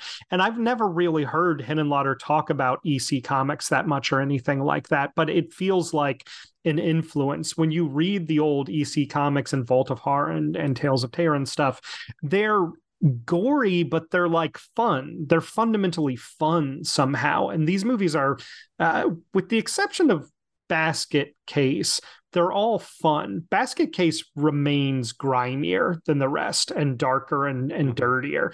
And it's just as good natured, but all of these movies are like fun somehow. I think that's also what separates them from the horror genre, you know? And what also makes them not, their camp doesn't bother me. They don't think they're better than anything else either. They're not looking down on anything. Like when you watch like some fucking asshole like Brian Trenchard Smith, whose middle name should be, I think I'm too good for this shit. You know, like it doesn't have any of that quality to it, which adds to the fun. It's not looking down on anything. No, no condescension, no winking at the audience at all. Yeah, no, Or it's the winking is so constant, it's no longer winking. It's just the sight line, you know. well. Again, I think that there's such a there's still enough of a grounded quality to it. Just when all the prostitutes are like grabbing the super crack, and he's helplessly trying to get it back and warning them not to take it. You can like Yeah. feel like how helpless he is being overwhelmed by these giant prostitutes in this hotel room. No, not that. I didn't want you to do that. I really liked him this time. I was on the wavelength with James Lorenz's performance this time that I thought this is like funny. I enjoy this. This It guy's doing is. a good job. Again, he's like all of Henenlotter's leads where like don't make me say this is a good performance. That's not what I'm trying to tell you about this, that this is a good actor giving a good performance. What I'm saying is they're giving a performance that's absolutely perfect for a Henenlotter film, you know? Yeah. Yeah. He's almost like Hunter S. Thompson in his like muttering to himself and just like kind of being completely non coherent to like anyone he tries to talk to. And this kind of like mix of communication, between him and everybody else. Warning contents under pressure. His poem, though, is fucking phenomenal. My teeth flew like bullets. I didn't know what was happening. They killed everyone in sight except for the chaplain. It's gorgeous when he's talking to the hamster, like the hamster's a prostitute. it's, it's great. It worked for me too. It's fantastic. We should also mention, because it's part of the lore, there's the famous video box cover quote from Bill Murray of, if you only see one movie this year, it should be Frankenhooker. You know, that's, I think, one of the like the big, like it worked. Like this movie was in every video store I ever went to as a kid. This Oh movie yeah. was everywhere. And apparently Bill Murray had seen them editing Frankenhooker and liked it and liked Henenlotter and had offered up that quote for it when Henenlotter had run into him. Somebody had asked him for a quote. I think the story goes that like one of the PR distributor people have been like, "Oh, you like it? Why don't you do it?" And Henenlotter was embarrassed by this, so he avoided Bill Murray. And then when they ran into each other, Bill Murray offered that up. But it's the kind of movie that like um I feel like regular people like Bill Murray are like, ha ha ha ha, Frankenhooker, but there's like more to it than that. And maybe Bill Murray saw that. Maybe Bill Murray legitimately liked it, and I'm not being fair. But I do feel like there's this entire, like, this is one of the great, like, pick up the video box and laugh at that there's even a movie called Frankenhooker that exists, you Right. know? Yeah. That's the condescending look, right? When you Yeah. see it and you're like, yeah, Frankenhooker. I'm actually glad to hear Bill Murray did see the movie and actually liked it. It isn't just, trying to get in on the gag, whatever it might be. It's like the movie is the gag, guys. It's you're not like getting ahead of this movie by just pointing out that it's a movie that exists. So Yeah. yeah. That thing that Stephen Merritt always talks about where like reviewers would be like 69 love songs, like it was a joke they were making, not a joke he was making. Like this movie knows it's called Frankenhooker, guys. Yeah. Like this is not an observation. This is not a joke you're making by being like, Frankenhooker. This is a joke the movie has made ahead of you, like, Yes, and absolutely. that's like, that's on Twitter. That's the And only joke anybody makes, is like the joke that the yes, thing itself is making. At yeah. any rate, I think that actually might have informed too part of my. And I always, what do I want to use? Negativity, disdain. I never didn't like this movie. I just didn't consider it like his best one. keeping it at arm's length, Yeah, refusal to embrace it. that it might have been that aspect of it, that it was the one people knew, and it's the one people acted like, Frankenhooker. And it's like, yeah, Frankenhooker. It's one of the great films made by the great Frank Henenlotter. What are you trying to say? It's I guess also I kind of, I held that against it, which is unfair, obviously. my only other observation about this movie is it's made in 1990, but this is the last horror movie, exploitation movie of the 80s. I think this is the last one. It's very, very 80s in its feel and approach. And I think that this is like, if you had to pick the capstone to 80s horror, that this is it. That Frankenhooker's the last one, and then it's over. Then it's 90s horror after Frankenhooker. That's the very last one. The end of an era for sure. No question. Yeah. What do we have next, John? I'm going to let you do the plot to Basket Case 3, The Progeny. Came out this no brain. Wait, did that one come out the same year as Frankenhooker? Or was It did. Well, Basket okay? Case 2 and Frankenhooker came out the same Basket year. Case 2. Okay, so Sorry. this comes out later. Yeah, it comes out 1 year later. They're all on top of each other. Right, exactly. And it's because it was subtitled The Progeny that I got it when I was younger, confused with the It's Alive movies. Exactly. Like, they had that trilogy. Well, they have is similar covers. They have like bassinets they on deal the with Basket monstrous Case. babies. Sure. Yeah, Yeah. absolutely. But anyway, in this one, Toothy is rechristened Sydney, which is too bad. But what can you do? He's no longer the great Matt Malloy, which is a crime. But did they think they were going to get away with recasting Toothy? It's fucked up. It's fucked. I don't know. Toothy, bring him back. Bring back the original Toothy, Frank Henenlotter. Franken Henenlotter. I don't know what I'm trying to say here. Basket Case 3 is the. It is weird how similar his name is to Frankenhooker. It's like if you said them very fast together, Frank Henenlotter. Frankenhooker. Frank Henenhooker.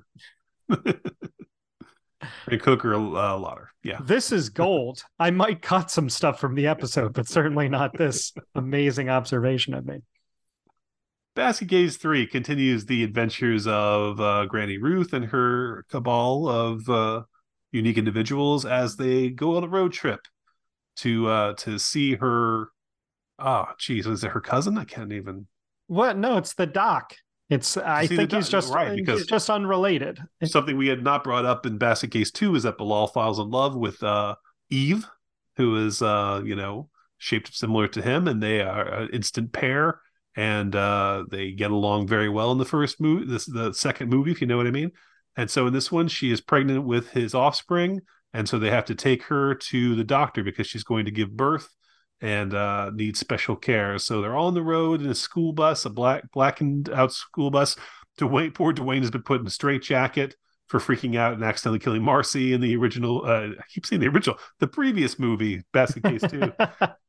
And he is desperately trying to get back to Bilal to explain things, to reconnect with him in some significant way, while everyone else is focused on Eve having her children. But they run afoul of the local law, and so therefore must once again come up against people who just don't understand and just want to ruin their happiness because they've never been more happy. I didn't mention the tall guy, the one guy who he gets at the end of the second movie and is repeated in this one when they're running around looking for Dwayne in the house, and he's like jumping and skipping around in like really exaggerated way. Is so charming. I'm glad that they brought it back for the recap in this one.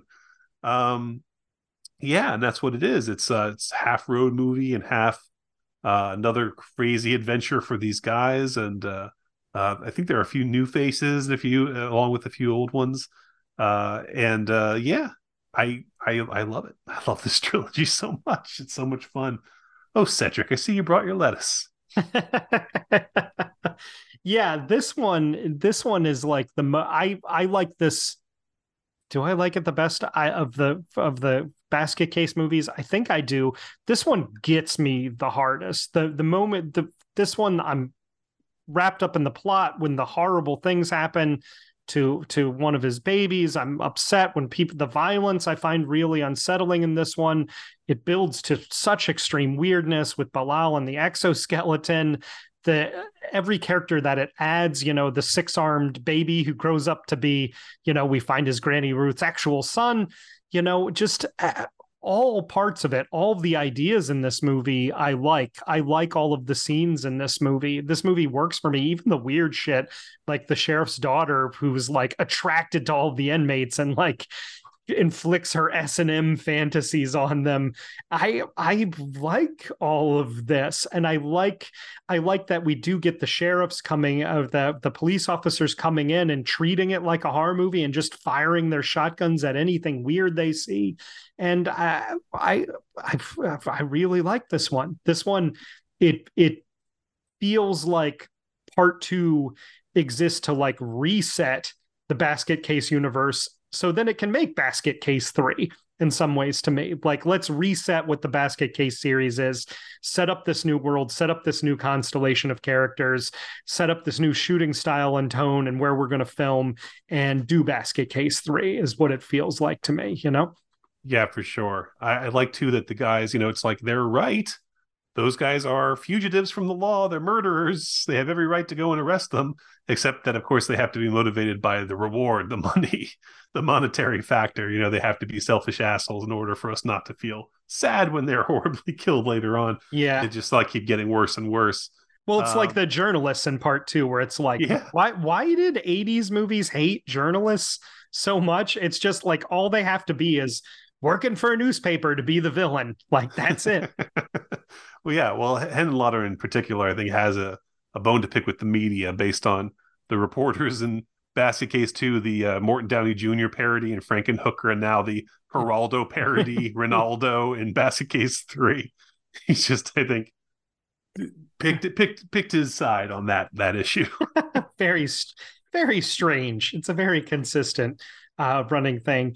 One thing we haven't mentioned is that that Basket Case 2, these 3 that are all right there in 1990 and 91, Basket Case 2, Frankenhooker, and Basket Case 3, they're all produced by James Glickenhaus, who is like the other, like one of the big New York slimy filmmaker types, just associated with it. I know him from directing The Exterminator in 1980. If you don't know that movie, it's the guy with the motorcycle helmet and the flamethrower on the cover and the leather shirt, and The Protector, which is the Jackie Chan, Danny Aiello movie, one of Jackie Chan's many early failed attempts to break into the American market. And he produced these 3. These movies feel like the Glickenhausy ones is what I think of them in my mind as being in some way. And maybe ironically that the 2 Basket Cases are moved out of the New York that I also associate with them, but they belong to that universe of them. They all take place in the Glickenhaus as opposed to the city. And it's funny when we went to go do this, because Glickenhaus later has a cameo in Bad Biology, which we'll talk about, playing the is he working at the magazine, or is he just her agent? I can't remember what he does. He's guy behind a desk disapproving of the vagina head photos. And I really didn't know much about him, and I was like, I should look up James Glickenhaus. And there's a section in his Wikipedia page that's just labeled cars that Glickenhaus owns. Glickenhaus is an avid collector of former racing vehicles, especially Ferraris. The cars that Glickenhaus owns include 2010 SCGP 45 Competizione, 2006 Ferrari P45 by Pininfarina, 1988 Ferrari. Do you want me to go through all of them, John? These are the cars. These are some nice cars. I don't know. I don't know anything about cars. He owns a 1931 Duesenberg J446. What do you think about the cars that James Glickenhaus owns, John? The cars that Toothy bought? Well, you look at his list of movies and it's like, do you get rich off of doing executive producing Maniac Cop and Shakedown? I guess you do. With Peter Weller and Sam Elliott. Shakedown? You don't know that one? Of course I do. but these do, maybe not to take away from them, these three, the reason I mentioned it is they do feel like the ones that are like, okay, we got to make money on these. They do feel like they lean a little more into like, well, Basket Case 2, it's a natural. There's desire for a sequel. Frankenhooker, great poster, easy sell. They do have that feeling in some way in terms of how they're positioned in a way that the others don't, that the others just feel like weirdo ideas that sprang directly from Henenlotter. These feel a little more like exploitation films, exploiting an audience, which I don't think Henenlotter would be insulted by at all. I think he'd be proud of it. Like, yeah, I agree. I mean, it's funny that there is a little more commercialism to these three films compared to the first two. But I don't think they lose their Henenlotter-ness at No, the no, not same at all. time. I think it's just him like, okay, this is the assignment. I'm going to nail it because I'm Henenlotter. He's going to he's going to bring his unique style to these films. Let me ask you something though, Chris. Yes. Have you ever considered butterflies and how the very process of their creation recapitulates that of the universe and the music beheld therein? Yes, I have. Because I'm a naked lady in a dream sequence. Um, I love the like weird Bilau's weird dream sequences. We didn't mention in part one, but I think it's so beautiful when Dwayne is running naked and we realize it's Bilal's dream and he's dreaming of like what it would be to have a full body and to run naked down the street. And of course he's naked because Bilal's naked all the time. And you realize, yes, he's always naked in these movies and his body is permanently nude. And to have that in the first one is really like, it's such a beautiful little thing late in the film. And it has such an exhilarating sense of freedom to it. And like, like a beautiful dream. It really feels like a dream. And then in this one, his like, even while you're watching it, thinking, "Oh my God, he had to run naked through the city." I would not have done. yeah, Just no, think of the things you exactly. could step on. Yeah, no thanks. Sorry, Frank, I won't do it. And in the freezing cold, so Yeah, too, because you can see the breath on everybody in that film. This one has a similar, like when he's upset about impending fatherhood and worried about the stresses of being a father and settling down with one lady. It's a funny joke to have him have a threesome sex dream with like super articulate philosophizing women. It's a perfect joke for Bilal in that, and I really enjoy that moment too. Is there is there anything I don't is there anything that distinguishes this movie to you from part two? There, like we said, a lot of these movies are really similar. I find that part two and three really bleed together, that they feel almost like the same movie, and they're clearly shot very close together, being released in 90 and 91. yeah, for sure. They definitely have I guess the parlance would be Back to the Future 2 and 3 or Matrix 2 and 3 sort of feel of like these films shot super close together and meant to kind of complement each other and run into each other in ways that are significant. The way I think it differentiates is what you mentioned before, is just that uh, the terrible things that happen are really affecting. You have that right on the police station where not only does the sheriff's daughter get shot, but she lands on the one of his children, and afterwards he lets you sit there with the sheriff discovering his daughter's dead body, and it's just like Halloween 2, where Nancy Loomis's father, the sheriff Annie's father, comes and finds her and it allows him that moment of mourning that you like really can't shy away from. You like, it's like, murder after murder after murder, and then suddenly we have to deal with somebody actually discovering their child dead, even though this, as this woman has been nothing but horrible for the last 20 minutes of the movie. Yeah. You can't help but feel affected by that. Or So when Eve gets shot in front of her yeah, kids. That's yeah, horrifying. Horrifying moment. Horrifying moment. absolutely. Yeah. And it's the kind of movie where like when the sheriff comes to get by law and he's in that exoskeleton, you feel for both sides. You understand why both of them wants to, to take out the other one. That's not something you get in the movie very often.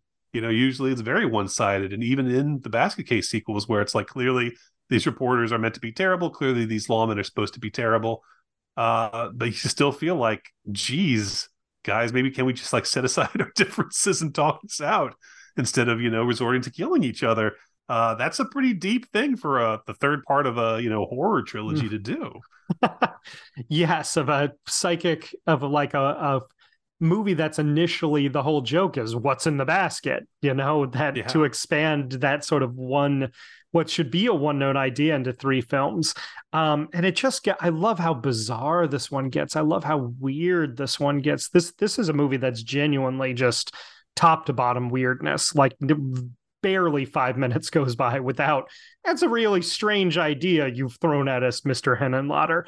And that's one of the things that, to me, it was shocking to me when you first told me that he doesn't, that he seems to disown them a little bit, because this one feels so exhilarating and inventive. It feels like the one, like I said, it feels like part two is the runway for this one to take off from. It really feels like a movie that's not suffering from creative exhaust at all, but is very, very in full bloom. It's a very exhilarating film to me.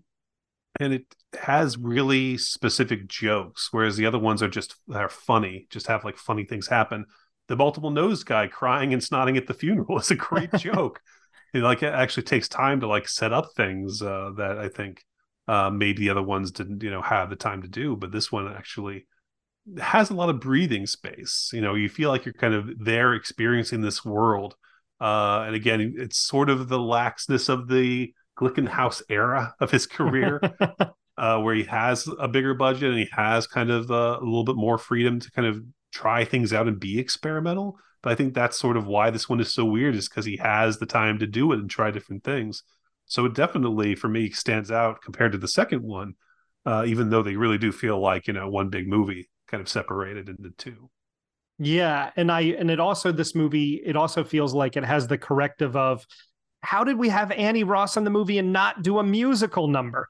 And it corrects that as well. It does, and picks up Frankenhooker's poetry theme, Ode to Eve, by Elise, the character Elise at the funeral, is fantastic. Before the pain of shotgun blast that through your little body tore, the pain of love that could not last when your heart was turned to gore. It's gorgeous. I love that. It's so beautiful. It's so beautiful. Could make a glass eye cry. I adore this movie. John, let's move on, because this episode is already screaming right towards a trajectory of 2.5 hours at least. Shall we move on to the sixth film, the one that seems like a little bit of an odd man out and is in some ways, and we've definitely mentioned it less than the others, even as we've been talking about the others. We're going to talk about the great Bad Biology from 2008, John. This is the one I didn't get a chance to rewatch before. Johnny, I know. I was like, I wrote a review of this movie. I'll remember it well enough, but I don't. I gotta take the backseat on this one. I will just say, it does seem outlier because obviously it's made so much later than these other films. Because obviously it's shot on digital. It's a completely different era. But it's a Henenlotter movie. Right? Yeah, and it's one thing that we should mention. So this one is also, up until on Frankenhooker and Basket Case 3, his first three movies, he doesn't have a screenwriter, co-screenwriter on it. And then Frankenhooker and Basket Case 3, he does. This one is co-written by R.A. the Rugged Man, the famous, notorious underground rapper. And I think that also gives it a little bit different of a film. There's, especially because this movie is populated by people that are RA's friends, like Vinnie Paz from Jedi Mind Tricks, and Remedy, who's a Wu-Tang associate, and J-Zone and people like that. It stars his girlfriend. That there's definitely an RA flavor to this one too, that I think is stronger than in the other ones, which are all feel like pure uncut Henenlotter to me. That an RA himself is in this one. He has a small cameo in it. He's in one scene that I do feel like I feel him in this movie. This movie, to me, knowing what it is that like he wanted to make something with Frank Henenlotter, and it feels like almost a fan project to resuscitate, to resurrect Henenlotter, to build a Frankenhooker out of Henenlotter's parts. And it works. I think it works and feels like a Henenlotter movie. I think that like miraculously something that should not work, him making a movie so many years later on such a small budget with a script conceived of by somebody else who's sort of taking the wheel for it, that it still feels like a Henenlotter film. I feel like I should mention that our good buddy Marcus Penn knows RA some amount and has worked with him, I believe, and that I've talked to RA many times. You know, he wanted me and my the guy I run my company with to do a music video or a promo piece for him. We couldn't get it together due to just diplomatic phrasing. And so it's, I feel like maybe I have a more sense of what he's bringing to this film than somebody else would, but it does feel like he's got a lot of personality in it too. But it still really, really works. And it's still very, very Henenlottery. And I think that's because RA is a super duper huge cinephile who really knows Henenlotter's work inside and out. And as he's doing an imitation of it, it's a very studied and detailed and knowledgeable one. Like, he's the right guy to bring him back to for this film. Agree, disagree? Are you going to have anything to say because you didn't rewatch it? No. You're sitting here with the blankest expression on your face I've ever seen. I'm just listening. So the plot of this is a love story. This is a love story about a woman with a hyperactive reproduction system. Basically, she can only be sated by very intense sex, which results in the death of her partner, and then she gives birth to a dead baby and leaves it in their bathtub. Within hours, like 2 hours after having sex, she gives birth to weird mutant freak babies. Right. That she leaves behind, her calling card. And the other half of our relationship is a guy named Bats, who has a sentient monster penis that is a drug-addicted sentient penis that when he actually has sex, basically leaves his partners in convulsions of seizures, that orgasms that never end. Yeah. Yes. He pleasures them so hard they lose their minds. And he has to feed drugs to his dick to keep it alive and keep it under control. And at one point, it gets so angry from him that it tears itself off his body. And the end half of the movie is this killer dick running around. And obviously, as they come together, this woman with the 17 clitorises inside her body and an insatiable sexual appetite sees the guy with the gigantic dick, hears all about his monster dick, and falls in love with him, just once can't resist him. And that's the setup. It should also be mentioned a big influence on this movie is obviously Welcome Home Brother Charles, aka Soul Vengeance, which is the movie about the guy with the killer dick that strangles people. It's obviously an influence because there's only 2 killer dick movies in which a dick strangles people, but RA also name drops Jama Fanaka in his music, who's the director of Welcome Home Brother Charles, and the Penitentiary series is probably what he's most famous for. But this movie, it's I would say it's a little less warm and innocent than his other films. It is a little more. It's edgier. It's edgier. It's darker.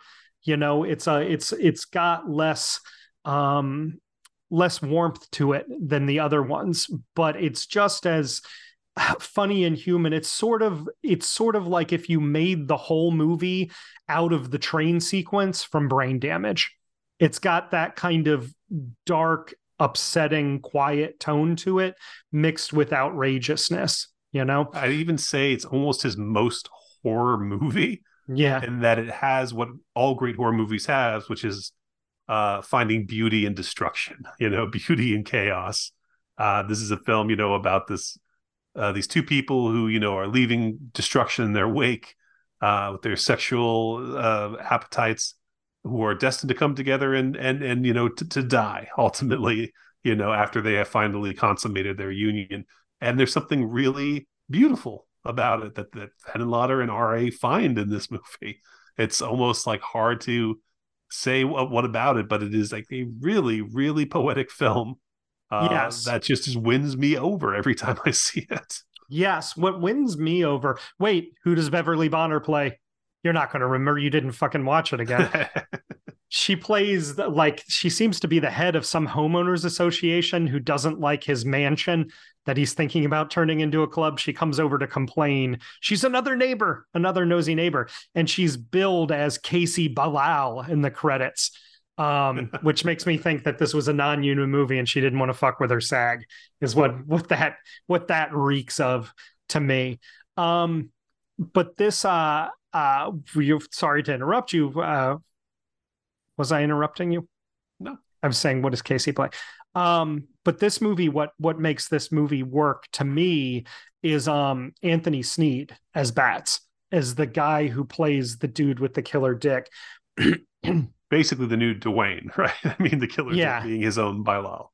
Yes, but also Brian in Brain Damage too. Yeah. He has a very much quality of that. He's a very Henenlotter character. He's more of a like sort of pretty boy LA actor looking type than those guys. So every time I see a still of him, I'm like, is he good in this movie? And then when I see him, he saves it. I think that she is the weak link. I think that she's no Patty Mullen, Charlie Danielson, and that she can't. There's moments where she's great, and she's another great screamer, and she's particularly a great orgasmic screamer and like a heavy breather and stuff.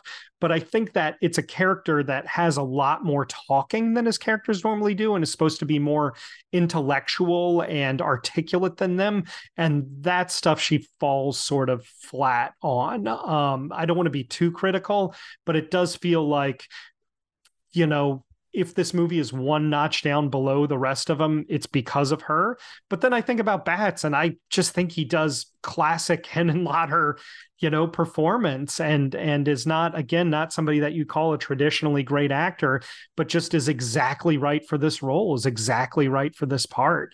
And it's it's like Brain Damage. It's another movie about addiction and sort of functioning addicts and the distinction that people who are doing a lot of drugs and being self-destructive and living this sort of life that's partitioned off from the regular people around them, how they differentiate themselves from like pathetic addicts, from the Jimmy Jig lady, and I think it has that on its mind. I think it has a kind of consistent theme from Brain Damage in that too. This movie is definitely more sexually extreme than even Frankenhooker, and I think that it's all he's concerned with. Henenlotter's consistently concerned with sex, but because he's concerned with emotion and connection, and I think that that's again the concern here. And what makes it a Henenlotter movie is that he's concerned with these sort of digressive sexual appetites and neuroses and sexual degeneracies and deformities, because he's concerned with the emotional half of them. And he's really concerned about how these things affect people emotionally, and that's why I think there's the scene in the fast food restaurant where the teenage girls are discussing dick size and like whether they like big dicks or not. It's because to show like they don't know what they're talking about. They're just kids, right? And when you get older, that stuff is actually attached to emotions. That's why it matters. Like getting a good fuck doesn't really matter one way or the other. It's the emotions attached to our sexual organs that are really powerful and important. And I think that that's something Frank Henenlotter sincerely believes, and that this movie explores maybe most directly of any of his films. Yeah, I mean, these two cats belong with Granny Ruth, right? I mean, they belong in the house because they're two other, mutated individuals, who can function like normal people because of their bad biology. Yeah. And the love that he obviously has for these two people, in particular Jennifer, having that kind of like abandon, just like she just runs with it. She has no qualms about victimizing people to get what she wants. She's almost like Frankenhooker in that way, where Frankenhooker has no idea of like what's involved in things, but she will just fuck a guy until he explodes. There's something that's just like not only cartoony about it, but innocent, in the way that we've been saying about a lot of his films, even though she's literally leaving dying mutated kids in bathtubs everywhere she goes. And why she would fall in love with a monster dick. Yeah. It's beautiful, man, is what I'm trying to say. I love that, in the digital era, in this very low budget, different kind of place, Henenlotter was able to make a Henenlotter movie, despite it being technically completely different from anything he had ever done before. That he would come through despite, I don't want to say restrictions, but just a different, kind of way of making films. That it's still like he still got it. This was a film that, I've had so many movies. Even recently, we talked about one by a great filmmaker that we love, where he hasn't made a film in a long time. You're like, oh my God, I can't wait. It's his first film in so long. And then, of course, it's disappointing. And this one was not disappointing at all. This is one that actually just hit a home run, in my Yeah. opinion. Yes. Although I think that I would differentiate, just sitting here thinking about it. The monster dick in this movie does just become a monster dick. It's not an Alma or a Bilal that are characters who are, if not sympathetic, then emotionally intelligible. This is just a monster that at one point has a sequence where it's going around killing people, and I think that is like the differentiation between this one and the others. Although she's more of a monster, in this. She's sort of much more of the monstrous character. She's Bilal and Dwayne combined into one person. She's Almer and Brian combined into one person, which is what makes this his most horror movie. Yeah, she's even Frankenhooker and Franken combined into one person, because she is such an intellectual and is so self-aware, I do also just want to mention, when you're talking about cartoon characters, I want to be on the record about my observation that Vinnie Paz is a good rapper who I like, but it's always hard for me to take him seriously because he looks like Patton Oswalt playing a character on Kroll Show. I just want that on the record about Vinnie Paz, who I'm sure would fucking kick my ass if he heard me make that joke. Yeah, but this one is interesting. And again, you're right. It feels like, again, like so many of his movies, it feels like a miracle that just like he came back and it's part of the group, that it's part of Granny Ruth's group just as much as any of the others, that it just belongs to that group of it, that it completely rounds out the half dozen in a satisfying way. Perfect six. Should we just briefly mention the two documentaries? You don't have any more you want to say about Bad Biology? Anything you want to get into the weeds on that one? It's got cameos. Glickenhaus has got a cameo in it. James Glickenhaus. It's got a ton of rapper cameos. Porn star Jelena Jensen's in it. Oh, Heather Hunter's and Frankenhooker. So he's got a few notorious pornographic actresses turning up in his movies. Sure, X-rated actresses, penthouse pets. Sure, why not? That they belong in the Henenlotter world for sure. The only thing I guess we shouldn't add is RA's eponymous theme song at the end, which just blew my mind when I heard it for the first time. I know, it's how we all found out that Henenlotter had cancer from that rap. It's also how we found out that some of the Pussy Man's bitches didn't show up. We also, what happened to Pussy Man's bitches? I didn't know that before I heard the rap. Did I tell you when I was at the Toronto? I'm not at all surprised that the Pussy Man's bitches didn't show up. Honestly, I could have called that. That's like a classic trauma thing. Like the bitches didn't show up today. And then the bitches leave. I told you when we were up at Toronto and I was in the gift shop and I was wearing my Bad Biology shirt and the guy in front of me in line was like, "Oh, my friend Frank made that movie." And I was like, "Oh, Frank Henenlotter." He's like, "Yeah." And I was like, "How's he doing?" Right? Because I heard about the cancer and I haven't heard any updates on that. And the guy who was also, he's probably Henenlotter's age, late 60s, early 70s, reacted so negatively to my question. Like his demeanor entirely changed. And he was like, "Well, he'd probably say, 'Fuck you for asking.'" I was like, "Oh yeah, but is he doing it?" Like, I don't want to get into anything with this guy. Well, I hope he's doing all right then. And just like the guy was like angry at me for the rest of the conversation, and it's like, what did you want my response to be? Like, "Oh, you know him? What's it like being friends with a famous person?" Like, what did you want? I asked a sincere question about his health, which concerns me because I care. "Oh, really? How did he make the monster dick breathe and pad this movie? Tell me some movie magic secrets." Wanted to fucking punt that guy. He was probably Canadian. That's probably why I didn't fucking like him at all. I don't know when It's just Canada became the just be world's biggest glad villain. just be glad that anybody in the world acknowledged your bad biology shirt. I think that's something you should be happy about. I told you at the Chattanooga Film Festival when I was down there with Lizard that a woman walked up to me who was at the festival. It's like a horror festival, and she goes, "I have literally never seen a shirt for that movie before." And that was it. That was like, yeah, no, I like that movie. That's a good movie. That movie, just what a rare shirt. And I was like, I agree. It's an extremely rare shirt. Neither have I. Neither Yeah. have I. No, I was like, you like it? I made it myself. Did you really make that shirt yourself? No, but chicks dig that kind of thing. Have you But seen the documentaries? I have not. yes. Well, I haven't seen Boiled Angel, The Trials of Mike Diana, which is about an artist who is, I believe, the only person to have been put on trial in the United States for obscenity. He had a gallery show, and he it's kind of baffling if you look at Mike Diana's art why he was singled out for this. But I was a crowdfunding backer for it, and I never saw it. I don't know what happened to it. I don't know where you can see it or not. It I just know disappeared. it was on Amazon for a brief amount of time. Yeah. I didn't catch it while it was on there.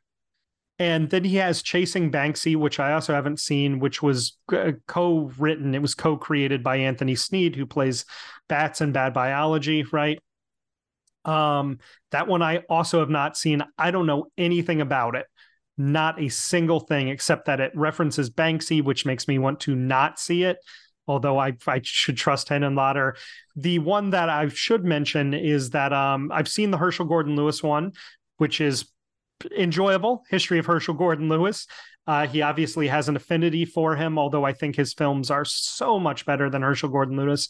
And then the real one I'd really like to mention is That's Sexploitation, which is exactly what it sounds like. It's like the That's Entertainment series, but for sexploitation films, and it is the definitive history of sexploitation cinema. It is so excellent. It's one of those movies that I don't know why it's not better known and referenced more often. I guess because it's hard to get a hold of, but it really is. It's the definitive history of sexploitation films, and it's really good. It's really interesting. It's really funny. It's really well put together. It's insightful. It's respectful. It's obviously he's the guy behind Something Weird Video. It has incredible archival materials. It could not be more knowledgeable, and it's just it's the primer on that subject, and I really really love it. I really think it's excellent.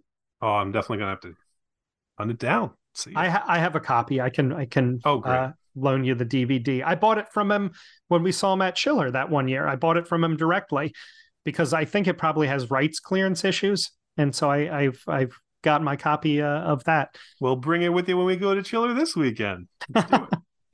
Oh, we're sponsored by the Chiller Horror Convention. If you'd like to meet Amanda Bierce, come on out this weekend. This recording Marcy will go. Darcy. This recording will go up after it's over. John, is there anything else you wanted to say about the great Frank Henenlotter, one of our true favorites, a Pink Smoke favorite? He makes me so happy, man. He makes me so happy. I don't know what it is. It's funny too when you think about just the Basket Case trilogy by itself, and how much different 2 and 3 are than number 1. But all 3 of them, I get the same high off of all of those films. Whether it's something that's a lot more grim and gritty and more of a classic kind of monster movie, or something that is a frolic with a bunch of strange people out into the world. Tonally they seem like they would be completely different, but I get the same, like, this is fucking filmmaking, man. From all of those, from Brain Damage and Frankenhooker and Bad Biology, I just love these movies. And yeah, it's one of those funny things where it's like, one of the reasons that it becomes such like a bond, I think, between us pink smokers, is that I can't imagine watching this, showing this to anybody else and being like, this is a great movie, and expecting them to feel the same way. I expect them to just look at me strangely. I don't even know what the reaction would be. But I love that about them too, that I feel like this is something that I am enjoying, like on a level that I don't think other people could. Yeah, it's a weird thing where I don't know that it would ever occur to me to recommend these movies to anybody. Even doing this whole episode, I don't feel like this is setting up for a recommendation, even as I call them flawless and perfect films. They're obviously cheap and chintzy and poorly acted and schlocky and almost brain damage kind of scripts in some way, and have overloaded with gratuitous nudity and cheap gags and campiness, but they're perfect. They're absolutely perfect. And they're beautiful and exhilarating and completely unique. And if you're on their wavelength, I think it is like the Kushar brothers or something like that. If you're on their wavelength, this is it.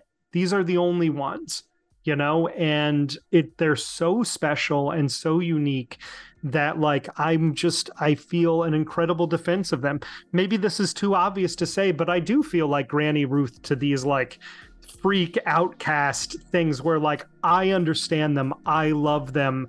I don't care if you think they're hideous. I don't care if you think they're dumb.